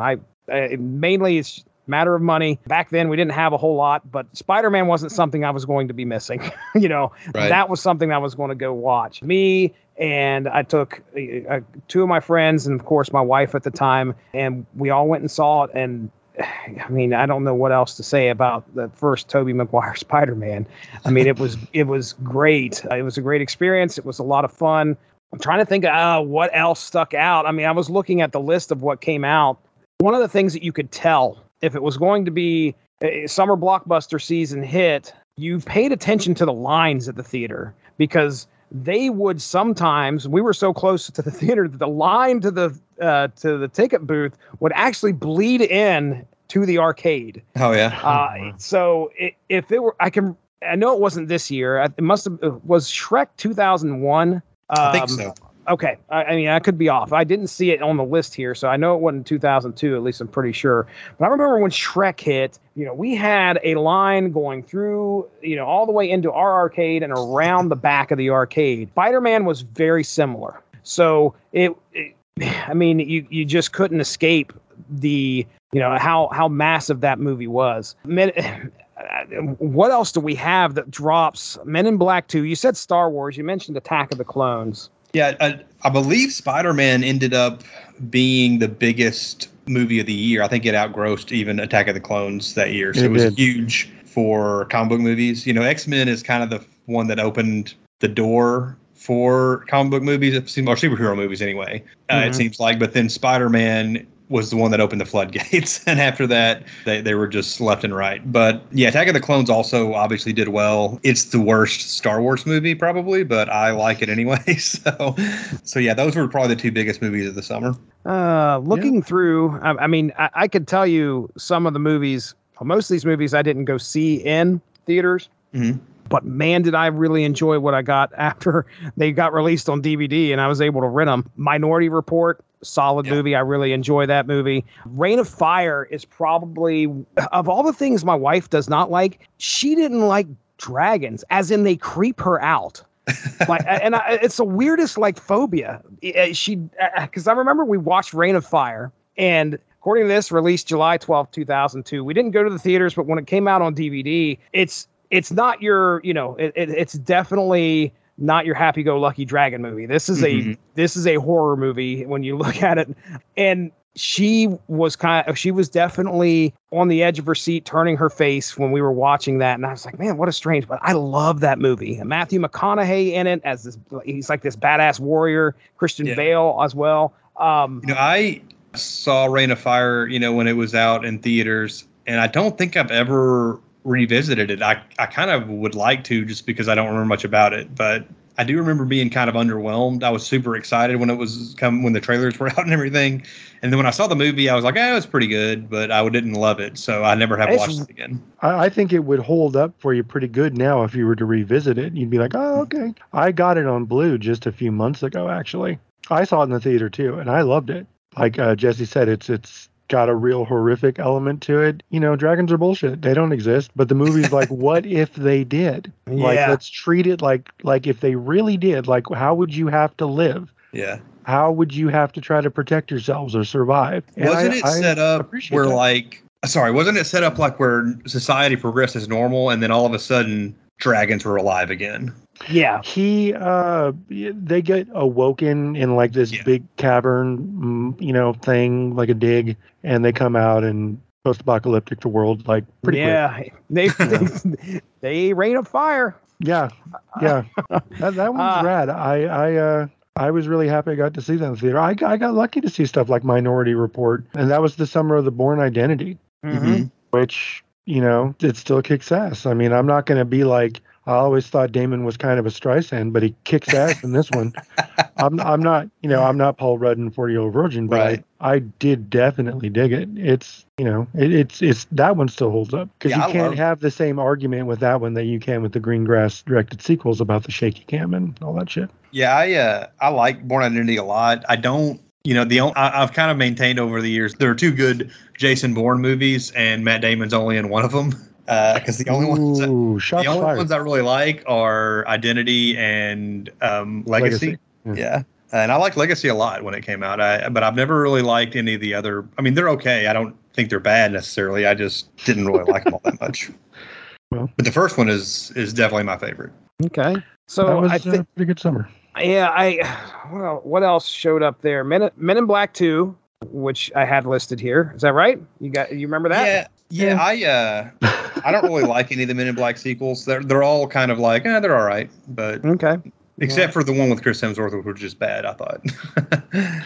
Haven't seen that one yet. I do like 3. I never really liked 2. It's fine. So August 2nd, 2002, Sign. Yeah, Mel Sign Gibson. is awesome. Yeah. That, again, crazy movie. Really did enjoy it. This is M. Night Shyamalan. I don't remember what it was doing at the theaters. I just remember people coming out of it and saying it was really good.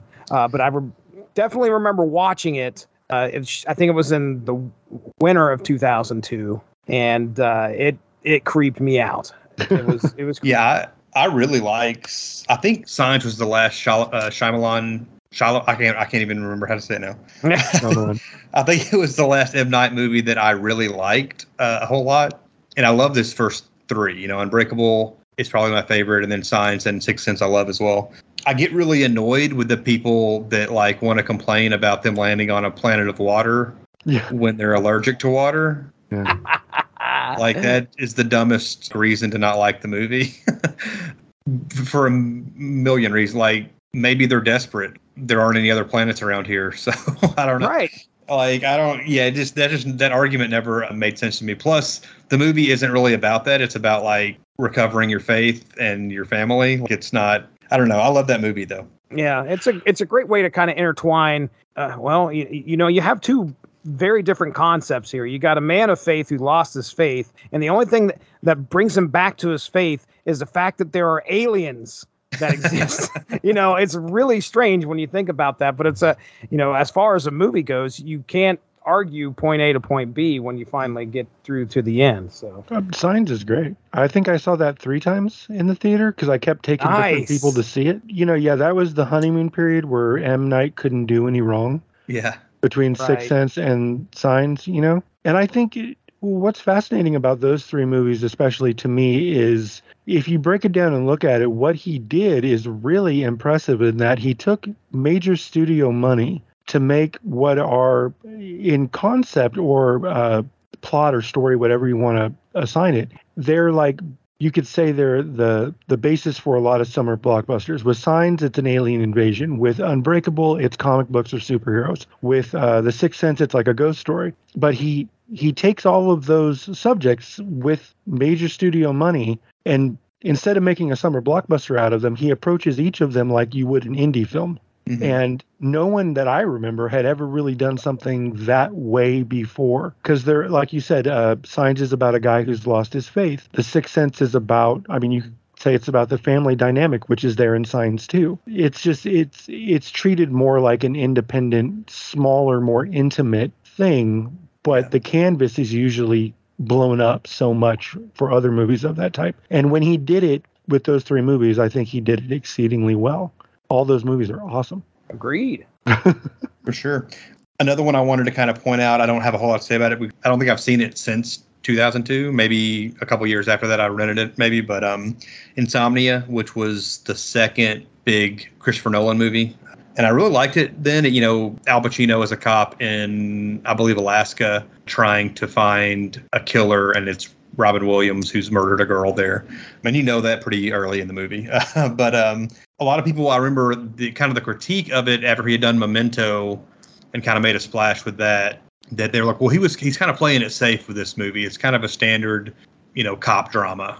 Which is, I guess, kind of fair, but it's a really well-made and a really good one. But I haven't seen it, since maybe 2003 or so, 2004. So, but Insomnia was a kind of a big deal when it came out, and I guess he did Batman after that. I don't think he did anything in between. Batman Begins. Yeah. Yeah, I think I watched this on DVD as well. I think the only thing I remember taking away from this, other than the fact that, oh my gosh, Robin Williams, he's a bad guy. What's going on here?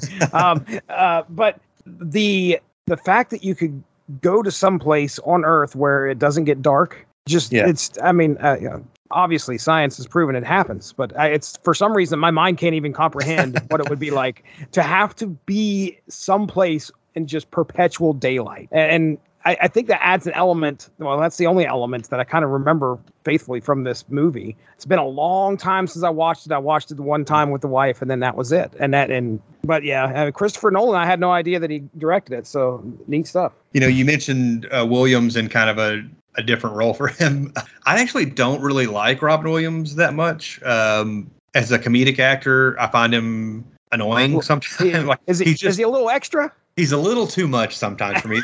And there are exceptions, like as the genie in Aladdin, the voice of the genie, he's really good. Mrs. Doubtfire, I liked that movie a lot when I was younger. I haven't watched it in a long time. But yeah, in Insomnia, I think he's great. And he was really good in 1 Hour Photo a couple years after this, where he's also playing a really creepy dude. So I like his dramatic. I think I might like him more as a dramatic actor than a comedic actor, but I can see that. The only other ones I wanted to kind of mention, Lilo and Stitch, the Disney movie from that year. It was the first movie that I actually built as far as like putting the reels together and stuff at the theater. So that was kind of cool for me. That was my first experience doing that. And I rewatched it recently with my niece, or I tried to get her to watch it. She's about to turn 3. Oh, okay. And she just didn't have a whole lot of interest in it. She watched part of it, but she lost interest pretty quickly. But kids these days, but it's a cool, it's cool for a Disney movie because there's like an alien in it. I thought that was kind of neat. And the other one was Minority Report. You mentioned it also, and that's a movie I didn't watch for like 15 years, and then a few years ago I watched it again, and I was like, this movie's blowing my mind. I just thought it was amazing. I was so impressed. It's such a weird, it's like a sci-fi noir movie with a lot of Spielberg, comedy bits, here and there. It's such a weird blockbuster, and I didn't really appreciate it I liked it when it came out, but I didn't really appreciate how unique it was when it came out, and I really love it now. I like when I rewatched it a couple years ago, it became one of my favorite movies. So that's pretty much all I got for 2002. If you guys have anything else to say on any of those, or you got any other ones you want to shout out? We're not going to talk about Like Mike. Oh, well, it's funny because my son, I'm not kidding you, apparently he found the films on YouTube. All right, so he can watch the movies with ads. And I walked into his bedroom yesterday and he's like, Dad, look at this. And I mean, he wasn't totally over the top excited because he knew how goofy it was. But there is this, 12-year-old kid who's doing flips and dunking the ball. And I'm like, what are you watching? Like Mike? I'm like, oh, okay. So, and then no, we are not going to talk about Like Mike. Okay. Did he then discover Bow Wow's music as well? Oh, no, I hope not. If he hasn't he made me turn on Spotify or anything like that. So that's good. I mean, Spy Kids 2. All right. I'm not going to talk at length about it because I didn't go see it in the theater, but I will say that's a franchise that got played a lot here in the house. The kids really enjoy that. So that's there, but I don't nothing think I've else. seen any Spy Kids movies, but I respect Robert Rodriguez for making them because he wanted to make cool movies for kids, and they aren't bad. They're cool. not horrible. I just never watched them. I think believe Danny Trejo is Machete in those films, if I remember correctly. I think he's credited somehow, or you can you can draw a parallel. But anyway, yeah, I don't have really a whole lot else to say about what I'm seeing that dropped in 2002. I mean, I will echo what you guys were saying about the Bourne Identity. I kind of enjoyed that when we watched. It was way after all of the movies dropped. Me and the wife watched Bourne Identity, and we were like, dang, this is actually really good. And we watched the rest of them, and we may not have been as impressed. But anyway, I did enjoy the first Bourne Identity for sure. That's about all that jumps out at me. Cool. All right, AJ, anything else?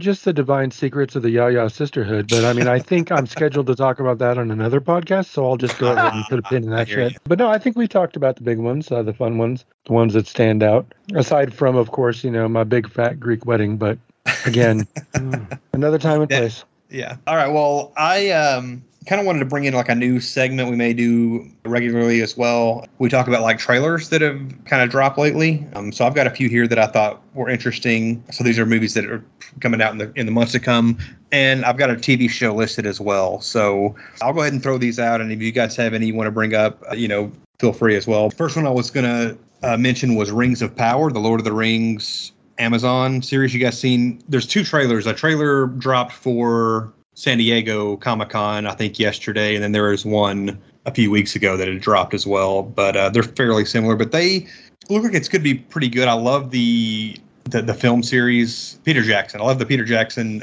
Lord of the Rings movies. I don't really like the Hobbit movies that much. And this is looking like it's more like a prequel. I assume it's supposed to be in the same continuity as maybe not. I don't, because I mean, the movies are different from the books. I don't know if this is supposed to follow, the show is supposed to follow the books more or films, but I think this is all original stories. I don't think that they're based on any of Tolkien's stuff as far as I'm aware, but they look pretty good and have a similar vibe to the Peter Jackson. Have you guys seen the Rings of Power trailers, either of them? Yeah, they look good. I have not seen them. Now here's the thing. I saw a still saying, "Hey, these trailers have dropped," and I was like, "Oh, who's that?" And I recognized. I think is it Galadriel? Oh my goodness. Okay, so obviously you said it was a prequel. You could tell she's really young in this, but I haven't heard anything bad. I haven't heard anything good, but I haven't watched them either. So can't really comment other than I do like me some Lord of the Rings.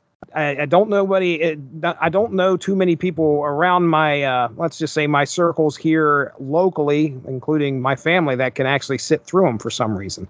I like them, but they don't. So yeah, there's I other love people them. out there. I have trouble now watching them just because it's like, well, I want to watch the extended editions, but I don't have 4.5 hours right, dude, to devote to it. So I have to try and find times to get rewatched. Yeah, you just gotta somehow figure out a way of making it a 10 episode series. Yeah, and divide it into 10, and then you feel like it's a TV show. Maybe I don't know. That's the same way I am. It's like, oh man, 4 hours for this show, 4 hours for this movie. I can't do that. Let's watch 10 hours of a a TV show instead. All right, let's binge it. So I don't know, man. It's hard to know where to draw the line sometimes and actually go, okay, sit down and enjoy this thing. You've been wanting to do it for a while. Yeah. As far as the movies go, about 8 months ago, on January 1st, New Year's Day, we watched all 3 Lord of the Rings extended cuts on Blu-ray. Nice. We literally did it. Yeah, we did it all day. Wow, dude. That's amazing. It is the second time I have done that. Man. I did it before a few years ago. Yeah, I mean, it's a day. It's a day, but it's pretty cool. Yeah, man. I see. That's something I'd love to do, but I wouldn't be able to get the TV for that long.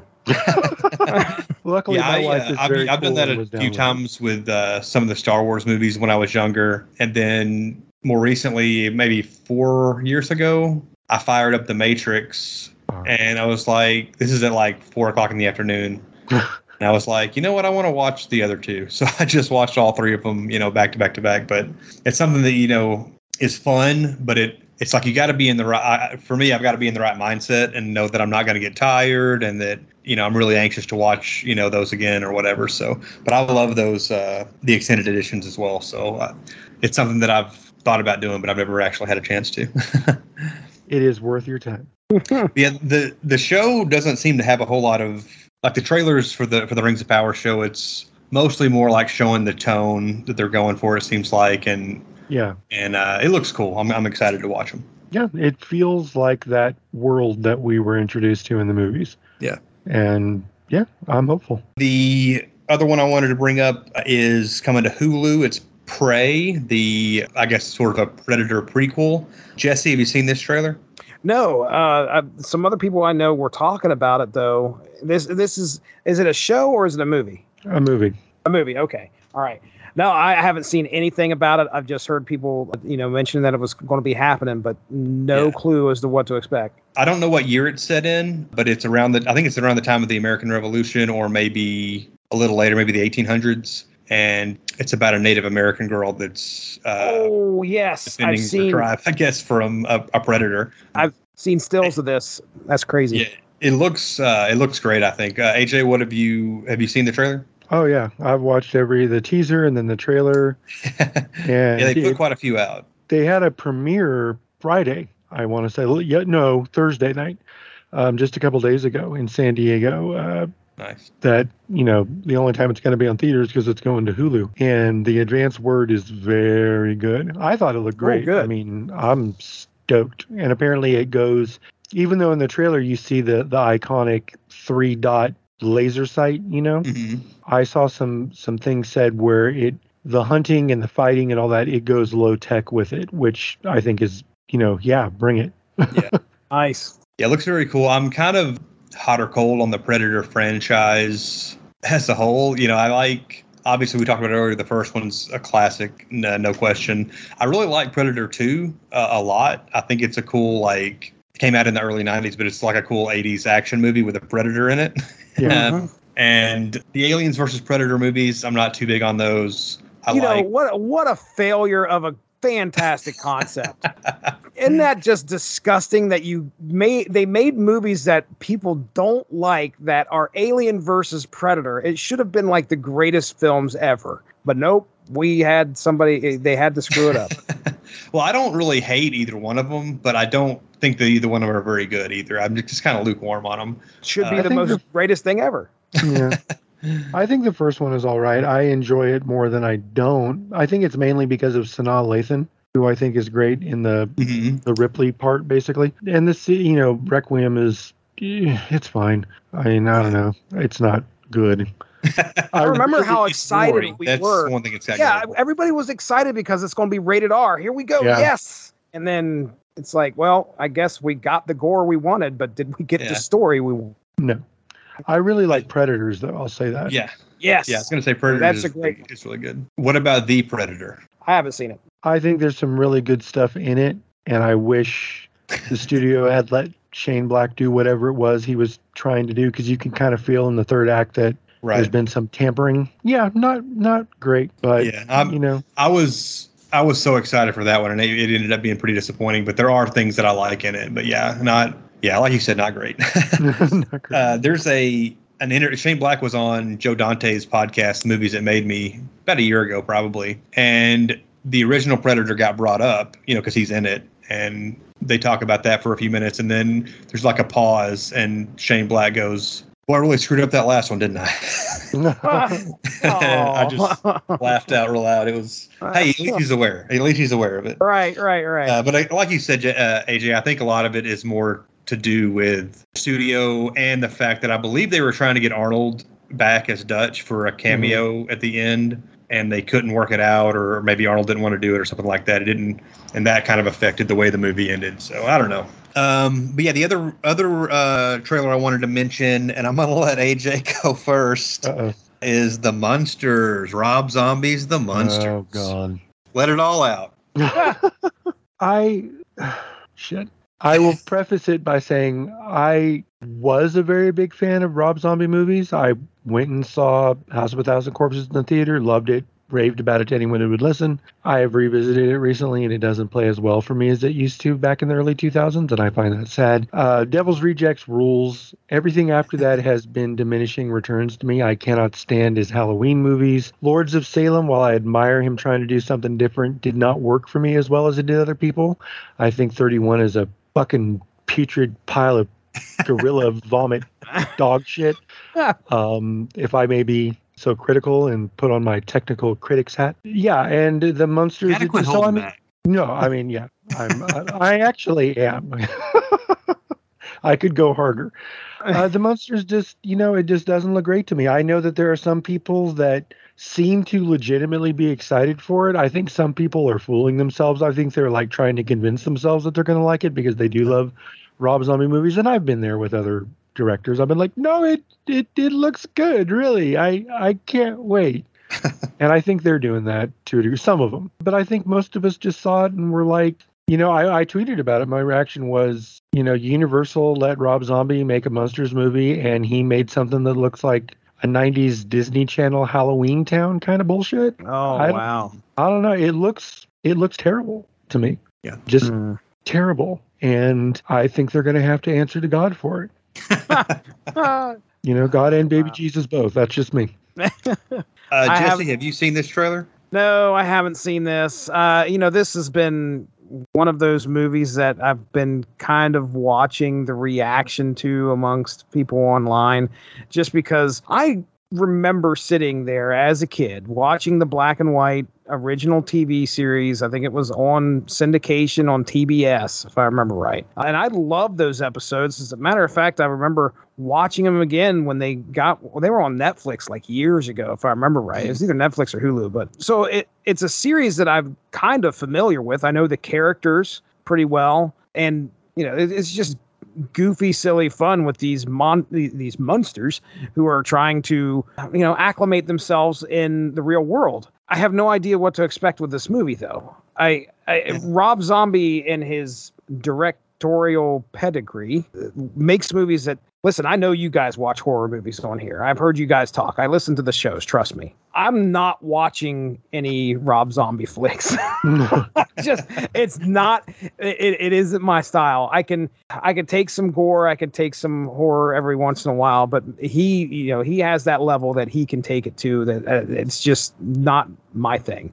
So my biggest fear was that's what we were going to get with this. It doesn't sound like it from what AJ's saying. This is something that's going to be a lot tamer. Have they said what it's going to be rated? It's PG. Okay, it's PG, right. and it does 100% look like a PG movie. I bet a lot of kids will probably love it. Yeah. And you can tell that it is 100% genuine. He really does love the Munsters. Okay. So I think that is better than him not doing it and doing it for purely mercenary money reasons. He does care about the Munsters. I think that will matter to people who do love the Munsters.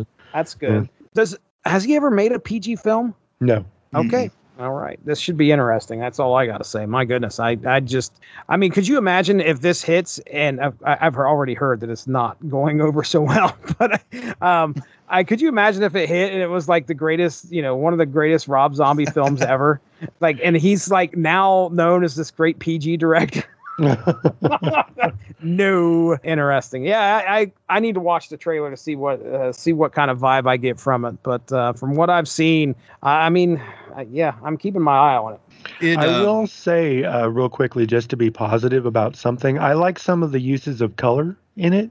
Yeah. Like it's real brightly colored, and there's some kind of cool visuals. I mean, just in the sense that it's like, oh, that looks cool, but it also does look really cheap, and that doesn't help it look cool. Right. Yeah, I was gonna say I showed the trailer to my buddy, and his first reaction after it was over was like, "Why does this look cheaper than the old '60s TV show? What's going on?"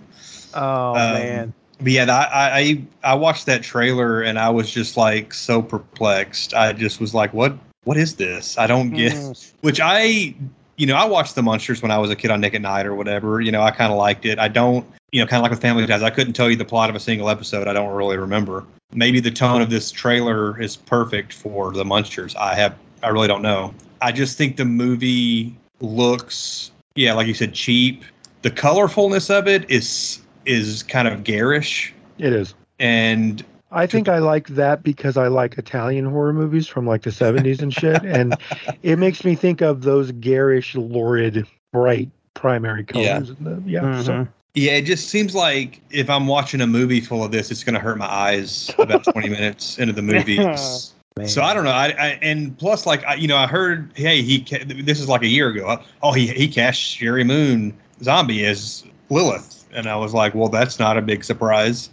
And who cares? I don't really hate her. I don't have a problem with that. But then he's going to cast his other buddy as Herman and his other buddy as Grandpa. Like he's going to just use all of his regulars, which I like the guy that's playing Grandpa. I can't remember. Daniel Roebuck. He looks good. He looks like he's doing good. But yeah, the movie, it just doesn't look good. It looks weird and not entertaining, but like you said, a lot of kids are probably going to like it. And it's the Munsters. It's kind of for kids. And so I don't have a big problem with it. I'm not personally interested in watching it. As far as Zombie himself, I don't really like his movies in general. Like I saw House of a Thousand Corpses when it came out. And I remember thinking I don't like this, but I kind of like the style of it. I think he could make a good horror movie. And then don't you like his Halloween? Haven't we discussed this? We'll get to that.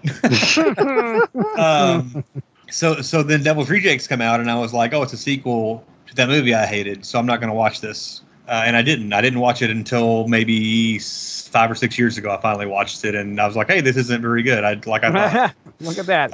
Confirmed. Which, I know, I think you said you like that one, AJ. I do. Yeah. So I just didn't care for it. And then Halloween came out, and when they announced Halloween remake, Rob Zombie, I was like, hey, he could probably do something cool with that. I think he's a good director. I just didn't like his first couple movies. And I did really like Halloween. And I still do. Blasphemy. Yeah. I don't like Halloween 2. And the only other movie of his that I've liked really is 31, which obviously you did not like at all. And I didn't think it was great. But if I'm looking at Rob Zombie's filmography, I'm like, oh, I liked Halloween a lot. 31 was okay. The rest of it, I have no desire to ever watch again. So I'm not interested in the Munsters either, really. Is there at least a Rob Zombie-esque cover of the original theme song during the trailer? It just sounds like the original song. Oh, okay. I have it going through my mind because I'm looking at a picture of it right now. I'm like, that's all I can think of is the original theme song from the show. But yeah, that's it for the trailers. You guys got any trailers that you've seen lately you want to? As you can tell, I apparently live a sheltered life and do not. I do not watch any trailers whatsoever. For the life of me, I can't think of anything off the top of my head that I've seen recently that I usually watch most of the big trailers, but a lot of times I'll watch the first minute and then be like, oh, this is giving too much away. I'll just turn it off. Yeah. My wife does that. Yeah, I'm kind of I'm in a bad spot to contribute here. Saw the new teaser for John Wick 4 yesterday. Yeah. Somebody posted that in the chat. I didn't have a chance to look at that yet. If you like the John Wick movies, it is exceedingly your shit. It's mine too. It's not John Wick on vacation. No, this is full uncut John Wick. It's the good stuff. So the release date is in March, right, of next year? Yeah. Yeah. I can't. Yeah, it looks badass. It's a short teaser. It's like a minute long, I think. But yeah, a lot of cool action in there. Yeah, it's gonna roll. I don't. Yeah, other than that, nothing really popping out that I'm. I liked the Halloween Ends trailer well enough. I'm like, yeah. I mean, I'm gonna watch it. It's a new Halloween movie. Of course, I'm gonna watch it. I even watched the Rob Zombie travesties. Sorry. Yeah, and as far as other trailers, I think you mentioned the series art. Did you mean the Sandman? I did not watch the Sandman trailer. I've never read any Sandman comics, so Neither I'm not have excited. I. Neither have I. But it looks wild, dude. Yeah. It's gonna be cool. Oh yeah, I don't know the source material at all, but it looks super cool. And again, I watched it with my wife. She has read the comics, and she just clapped when it was over, just like, oh, Really? oh, Good. yeah. She said it's exactly what she would have hoped for. So Yeah, that's good. Cool. Yeah, all my friends who have read Sandman love it. I'm sure it's really good. I just have never really been interested, and I've never forced myself to give it a shot. So, but yeah, I'll watch the trailer, and I'll probably watch the show when it comes out. But I don't have a whole lot to say about it. I haven't seen the trailer yet. Same. We're getting kind of long in the tooth here. Let's kind of close out with anything you guys have been watching recently. You want to throw a shout out to, and we talk about it a little bit. AJ. Yeah, I mean, I watched it last night. I know it's already divisive. I had a lot of fun with The Gray Man. The Netflix show movie. Yeah, with Ryan Gosling and Chris Evans. Mm-hmm. It just feels like a big dumb summer blockbuster. It's a lot of action. It's exciting.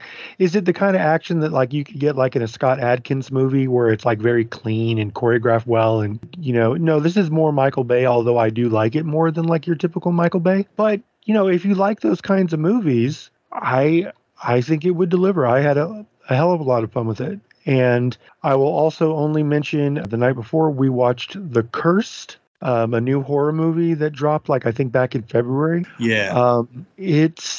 I thought it kicked ass. Yeah, I really wanted to see that, and I missed it when it was in theaters. So. Well, it's out on digital and Blue now, and man, it ticked all my boxes. It's kind of arty and beautiful to look at, very gothy, very kind of moody and atmospheric, but also it's super fucking gory. It does not hold back. I mean, it goes hard, almost immediately. I was like, oh, it's that kind of party. Cool. Okay. Have to kind of adjust in my seat, kind of get ready for it. And it keeps hitting you with stuff. It's cool. I really dug it. Nice. And of course, Everything Everywhere All at Once. Oh, yeah. It's a great one. My good man here providing me a copy for my birthday last month. Nice. Thank you again, dude. That is my favorite movie of the year so far. Awesome. I'm glad you liked it.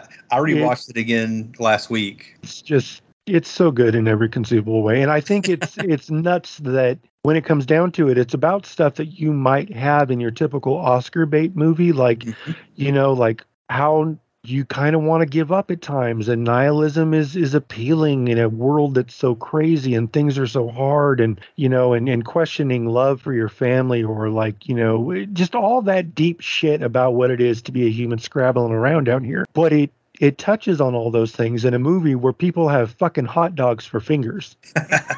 And they're drop kicking each other through walls and shit. And there's it's this whacked out genre extravaganza, but it's at its heart, it's about real shit. And it really moved me by the end. I got caught up in it, and it touched me. I was like, wow, it blew me away. I cannot praise it enough. Everybody should see it at least once. Yeah, it is good. So you saw that one as well, Jesse? Yeah, we watched that.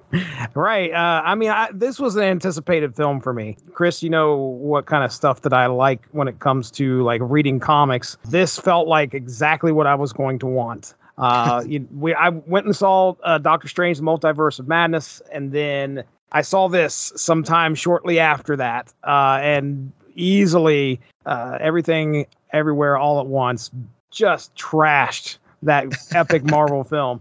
I had a great time watching this, and a lot of fun, man. I mean, I laughed. There's a lot of emotional points in it. Fantastic film. Highly recommended by a lot of people too. I mean, not only you guys talking about it, friends of mine or just that had a chance to watch it. One of my buddies was trying to get me to go with him to go to Columbus, which is about 2.5 hours from where I live, to go watch it in IMAX.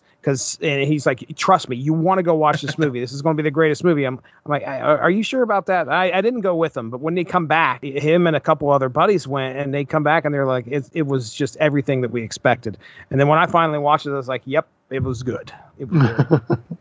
And it was a relief that it was so good, because you never know when you have so many people praising something so highly. It's not whether or not it's going to be good or bad. It's like, God, I hope I like it as much as everyone else, or I hope I don't feel like I saw something different. Mm-hmm. And that was not the case.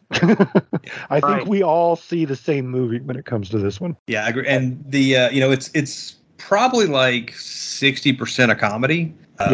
It's very funny throughout most of the movie, and the mild spoiler, I guess, but the scene in the office building when she's fighting and you realize, oh yeah, I'll just say when the security guard leaps over the desk.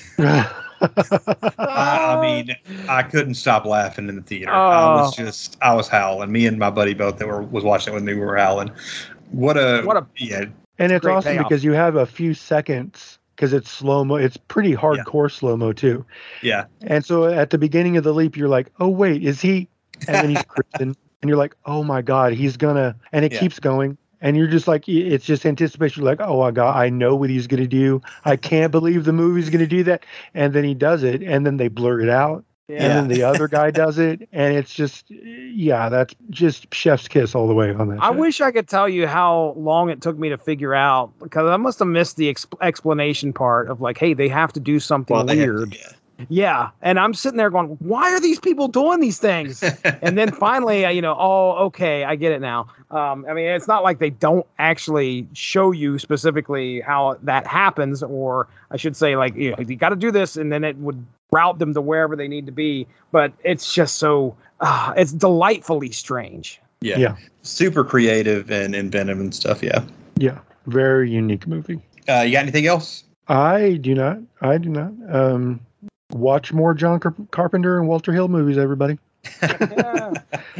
I can tell you on my end of things, I don't, other than, it's rare that I get a chance to sit down and watch movies. I'm watching a lot of TV lately. And I can tell you that I'm let's see, TV Time has me at season 2, episode 17 of Night Court right now.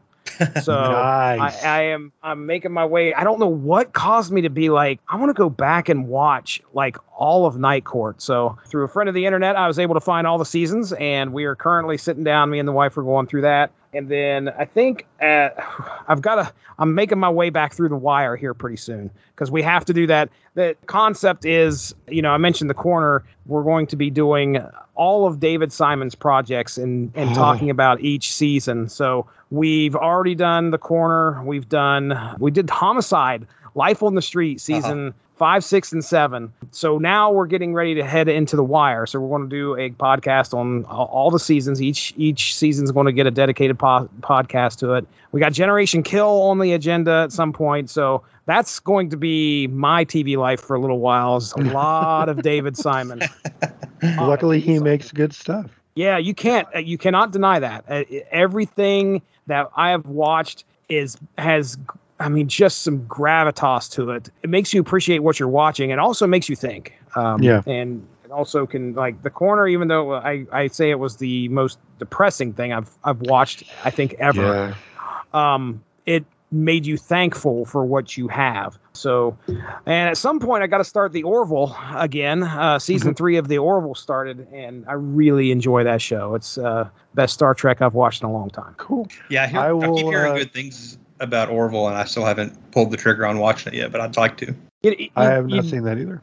Well, you think it's going to be Seth MacFarlane. It's going to be stupid. There's some of that, but I will say that it has some of the, if you like science fiction, especially like Star Trek type of thinking, there's plenty of that in that series. There is enough to make you go, wow, I wish this was a Star Trek episode and I would have got it there, but the Orville's doing it just fine. I can tell you that we were really, really impressed with the first 2 seasons, and I'm glad they're back for a third. And from what I've heard, it's continued to be good. Cool. Yeah, I've always wanted to check it out because I heard, like what you said, that Seth MacFarlane's involvement doesn't necessarily mean it's going to be the show you would assume from hearing Right. that Seth MacFarlane is in it, or a big creative force, because apparently he does love Star Trek, and this is a very genuine attempt to do, quality science fiction. Yeah. With good characters and good stories. And so, yeah, I'm down to watch it. I would just like to also interject and say that Wire undertaking sounds like a very admirable thing to do. I think The Wire is probably the best TV show ever made.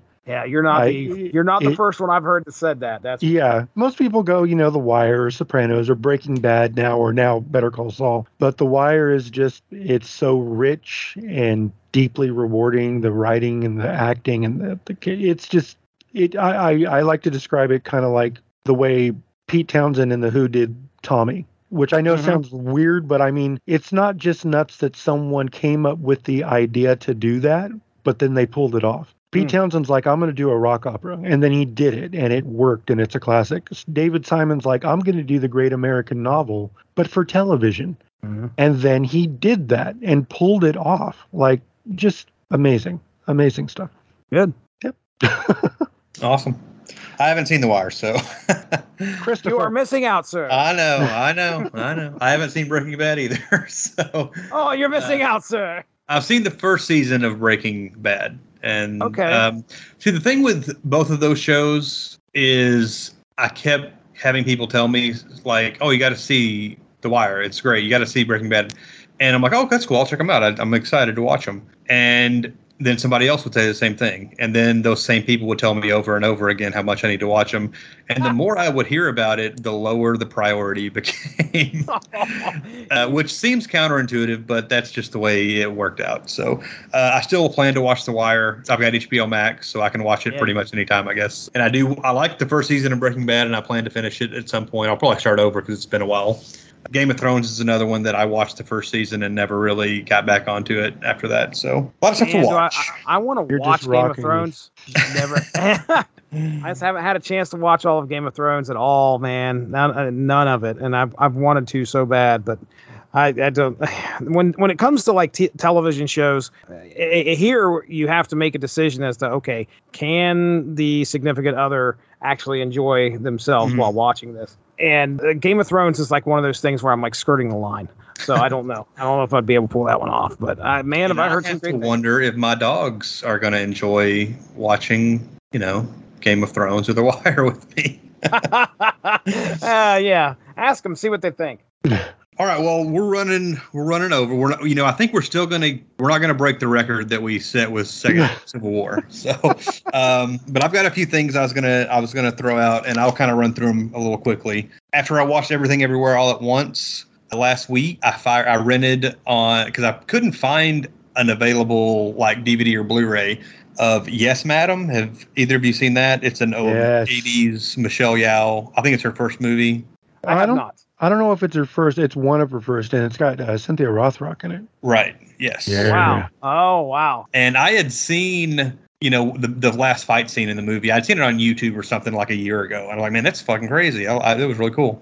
And then whenever the Everything Everywhere All at Once, I was hearing people talk about it on podcasts and stuff, and I heard people talking about Michelle Yeoh, and they were like mentioning Yes, Madam as like her first like great big, first great role or the first like great movie she was in or whatever. So I was like, well, I need to check this out. And I was like, oh, it's that same movie that I saw that fight scene in. So I decided to rent it, and me and my buddy watched it. And I seconded him, so it's not just him saying it. But whenever Michelle Yeoh shows up on screen the first time, he's like, look at that babe. Holy cow. He's like, that's Michelle Yeoh. Which, Michelle Yeoh still looks great, in her late 50s and Everything Everywhere All at Once. But like, we were kind of taken aback at young Michelle Yeoh. But Yes, Madam was really super entertaining action kung fu flick from the mid 80s, I believe, 84, 85. I think it's 85. And yeah, that final fight is an all-timer. Yeah, it's amazing. Return of the Jedi, I caught that in a theater for the first time, so I've now seen all of the original. I guess I've seen all the Star Wars movies on a big screen now. I was too young when the original trilogy came out. I was born, I think, the day after, or maybe the day before Empire was released. And then, so I was like 3 when Jedi came out. I saw A New Hope in '97 when they released them as special editions, and then I saw Empire during the pandemic when theaters were starting to open back up and show older movies. I caught it in my local theater, and then the Art House Cinema in town was showing the trilogy the last couple weekends. So I caught Return of the Jedi in that, and it was a special edition, so not quite the same, but still cool to see on the big screen for the first time. Especially like the stuff in Jabba's palace, you can kind of look at the background stuff, see more of the aliens, more detail and stuff like that. It was a pretty cool experience. And a bonus ass-kicking musical number. Oh, hell yes. Yeah. I rewatched The Void, which I've seen several times. Yeah. I love that movie. It was actually went to the Chattanooga Film Festival, 2016 or 17. They had that there. I saw that, and I saw a Hatchet I think it was a 10-year Hatchet anniversary screening, some other cool movies. Nice. And so I fell in love with the movie then and immediately got it on Blu-ray, and I've watched it over and over since then. Awesome special effects. Very cool, like cross between sort of Princess of Darkness and Assault on Precinct 13, sort of. Love that movie. And I don't really know what's going on in that movie. I've seen it like 3 times, but I do love it. Yeah, you don't need to know. It's fun as hell to watch. But yeah, I mean, I realized after the first time, I was like, I'm not 100% sure what just happened in that, but it was cool as fuck to watch it go down. Exactly. Right. Yeah. And then rewatching it does not help. It doesn't help you understand it more. This is one on the checklist there for me, and I like to make at least my daughter. She's the oldest of the kids. She's 17, and I like to make her and her friends watch movies where she is like, "What just happened?" Now, what was the movie that came out with Nick Cage? Color Out of Space. Color Out of Space. Made them sit down and watch that. And oh man, was that fun to watch their reaction. So The Void is probably one I'm going to be watching with them pretty soon. Sure. Well, I hope you got a parenting award for that because you certainly deserve one, sir. Appreciate that. Another movie at that film festival that I did not get to see at the festival, but I've since watched, I think, on Hulu, and now it's on Shudder, is Dave Made a Maze. Have either of you seen that? No, but I really want to. I've wanted to see that for years. Yeah, I believe it's still on Shudder. It is such a unique, super creative, and I don't want to say much about it because it would kind of give some stuff away, and it's better to go in without knowing much, but I really like Dave Made a Maze, and it's been one I've been wanting to rewatch again. Quick 4th of July recap, because I tend to sort of watch a lot of 4th of July type movies. There's not a whole lot of them, honestly. I was going to watch Jaws, did not get to it. But I watched the Harrison Ford, Jack Ryan movies over that weekend. Which I love those movies. Patriot Games is very cool, but Clear and Present Danger is the one I prefer. And it's got an all-timer action sequence with the alley being attacked from the missile launchers. Love those movies. Love Harrison Ford as Jack Ryan. And then I watched Captain America, the first Avenger, the first Captain America flick, and as I do every 4th of July, I watch Independence Day and The Patriot. Those are my go-tos for 4th of July. You guys get on any 4th of July type flicks? Independence Day is a great, let's just say it.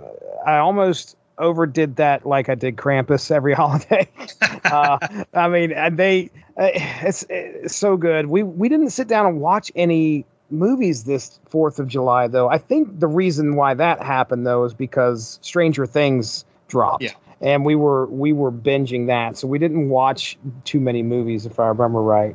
I know we did Stranger Things. That's for sure. That was a necessity. We don't do Jaws on the 4th, unfortunately. My wife is not a huge fan of Jaws. She finds it kind of boring. Sorry to out you like this, honey, but that's just, Hey, I had a friend that didn't watch Jaws until recently, and he told me it was all right. It was kind of slow. I didn't really like it that much. Yeah, I don't think she saw it until recently too. Sorry.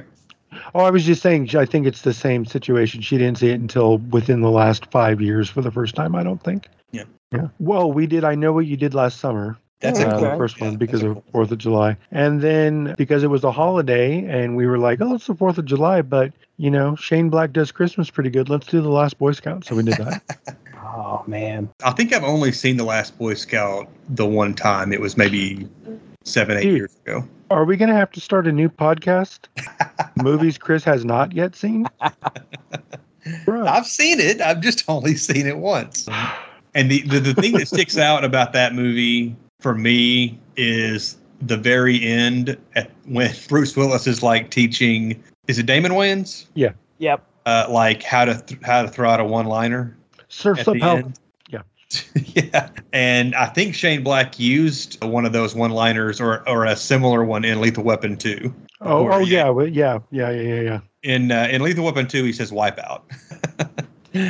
I think the thing that sticks out most for me is almost the exact same thing in that movie, but it's at the beginning where they're like trading dirty jokes back at each other, like I should say dirty insults towards each other. And I've watched the movie like maybe twice in my life, and I'm not kidding when I say it was. When did it release? Like 89 or 90, or maybe it was 91. Early 91. Okay, so I remember watching it shortly after it come out, and then I maybe one time after that. But I can remember that dirty joke that's right at the beginning easily.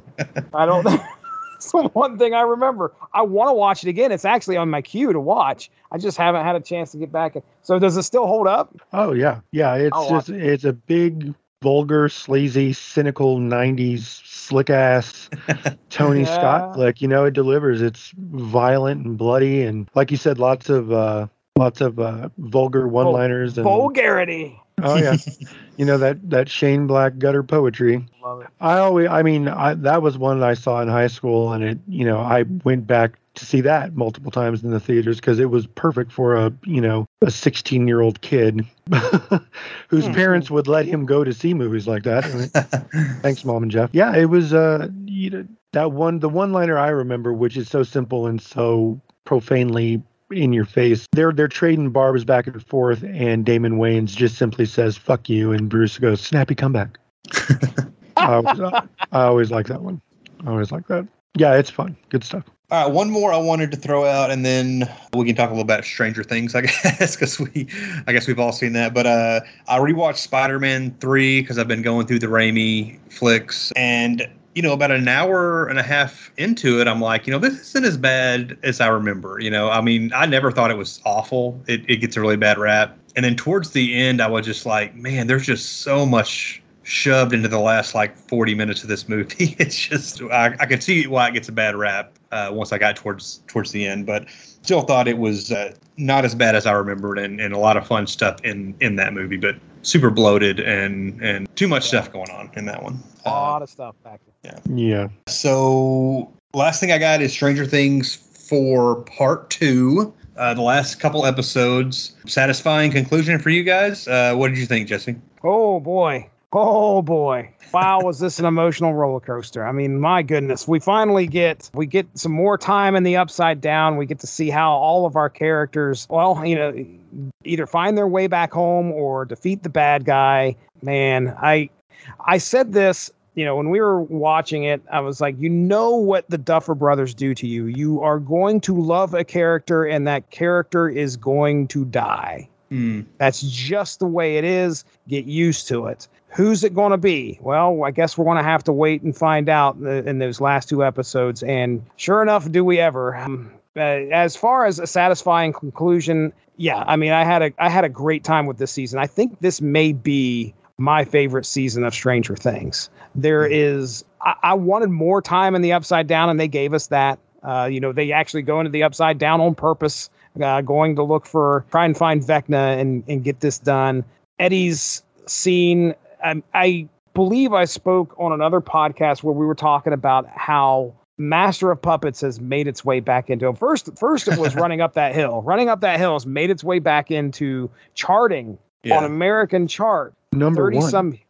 30 some years after it had released. Well, all of a sudden, Eddie's playing Master of Puppets on top of a trailer in the Upside Down, and Master of Puppets starts to become popular again. Back in this isn't unprecedented because back in the 90s there was a thing called Wayne's World, and Bohemian Rhapsody happened, but happened much earlier than Wayne's World happened. But I can remember how popular that song became because of it ending up in a very popular movie. Well, that's happening here with Stranger Things. We're watching this resurgence of these 80s tunes hit. But yeah, man, I mean, I enjoyed what we got. We got some newer characters here. We got, oh my goodness, Argyle, is that his name? The pizza guy? Yeah. And Eddie was, a breath of fresh air.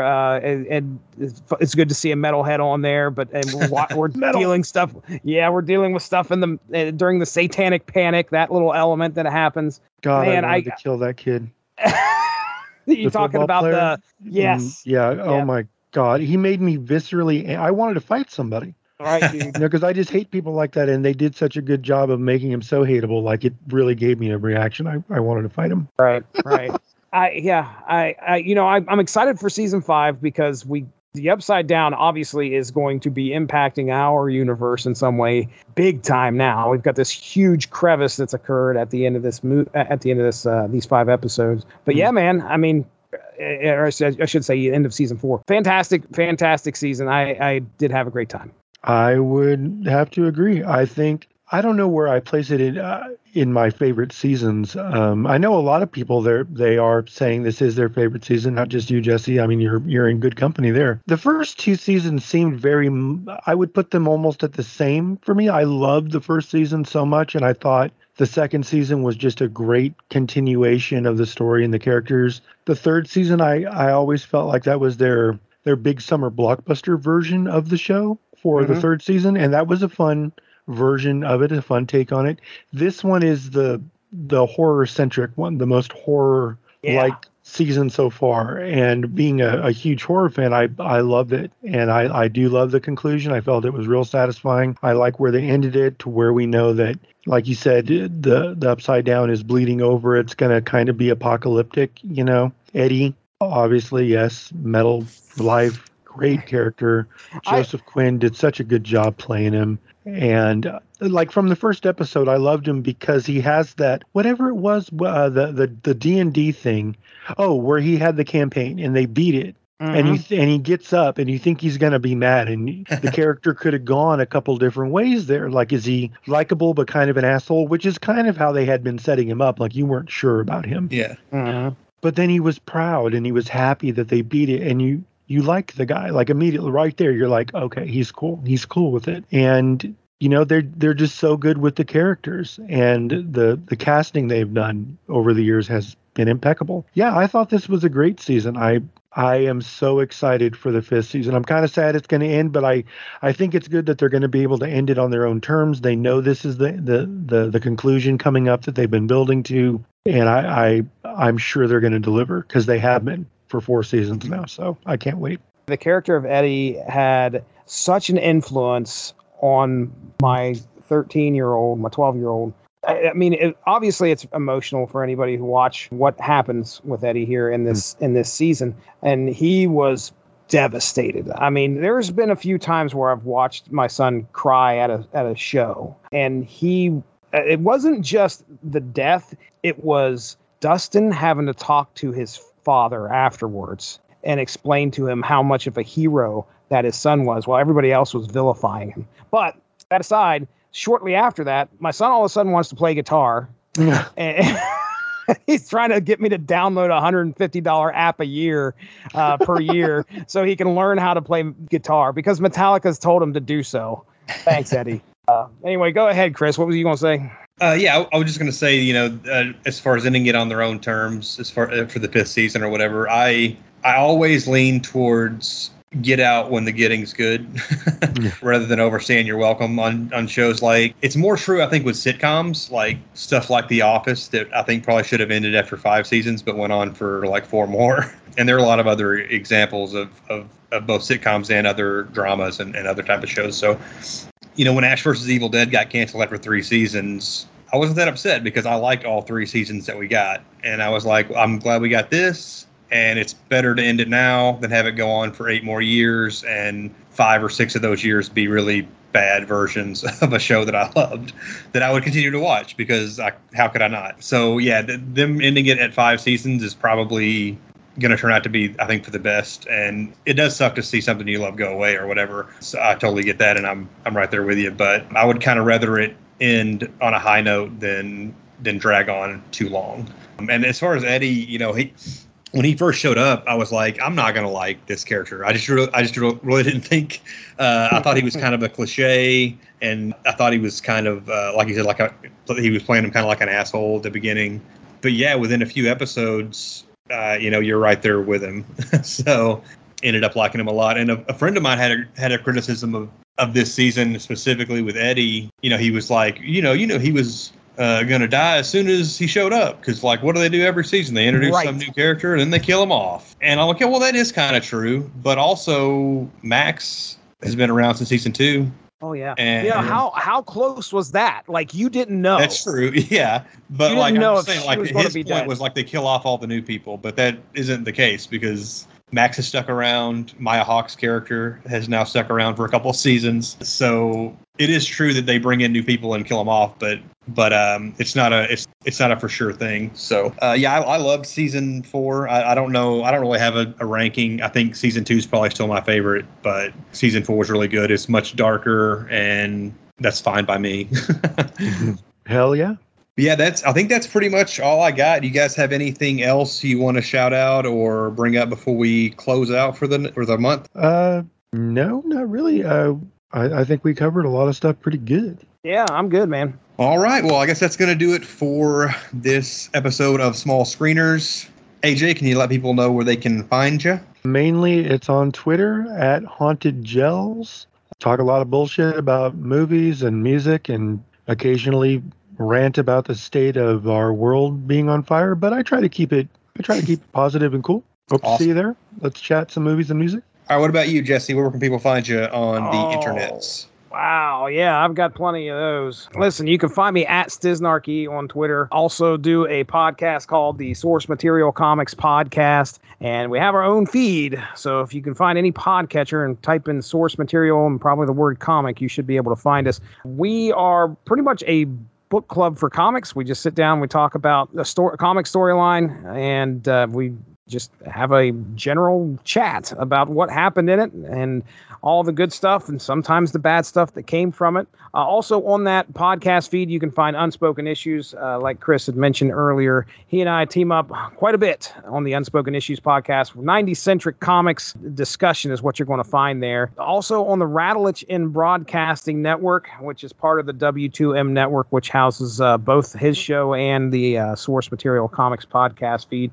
That's where you can find me talking The Wire Corner. We're doing all sorts of stuff there. I've got other shows I do with Mark, the Metal Hammer of Doom. It's not as frequent as we used to do that. Usually it was every Wednesday, but here lately we've kind of slacked off. But listen, if you like the band Lordy, if you like Five Finger Death Punch, if you like Baby Metal, we've talked about all 3 of those bands and plenty more on the Metal Hammer of Doom. And I think that is about it. I mean, I can plug a show here. I mean, one of the most recent Unspoken Issues that just got recorded was Portals of Power. That's right. Darkhawk and Sleepwalker cross paths, and I couldn't get Chris Armstrong to be quiet about it. It was amazing.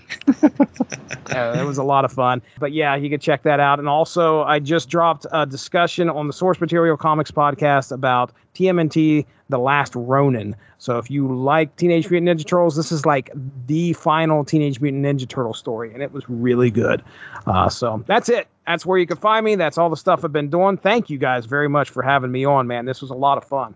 Yeah, it was, man. Thanks for coming on. It was great to have you. And who doesn't love the Teenage Mutant Ninja Turtles? Come on. That's right, damn it. As for me, I'm on Twitter and Instagram at BrodyMan34. You can follow our show's Twitter and Instagram pages at Small Screeners. It'd be cool if you left us a rating and review on your podcatcher of choice, or just tell somebody about us. That'd be cool as well. So for AJ and Jesse, we'll see you guys in a month. Peace. Next month, Batman Under the Red Hood. Night after night, I watch over this city. But now someone stands in the shadows who knows my every move before I make it. Stalking me.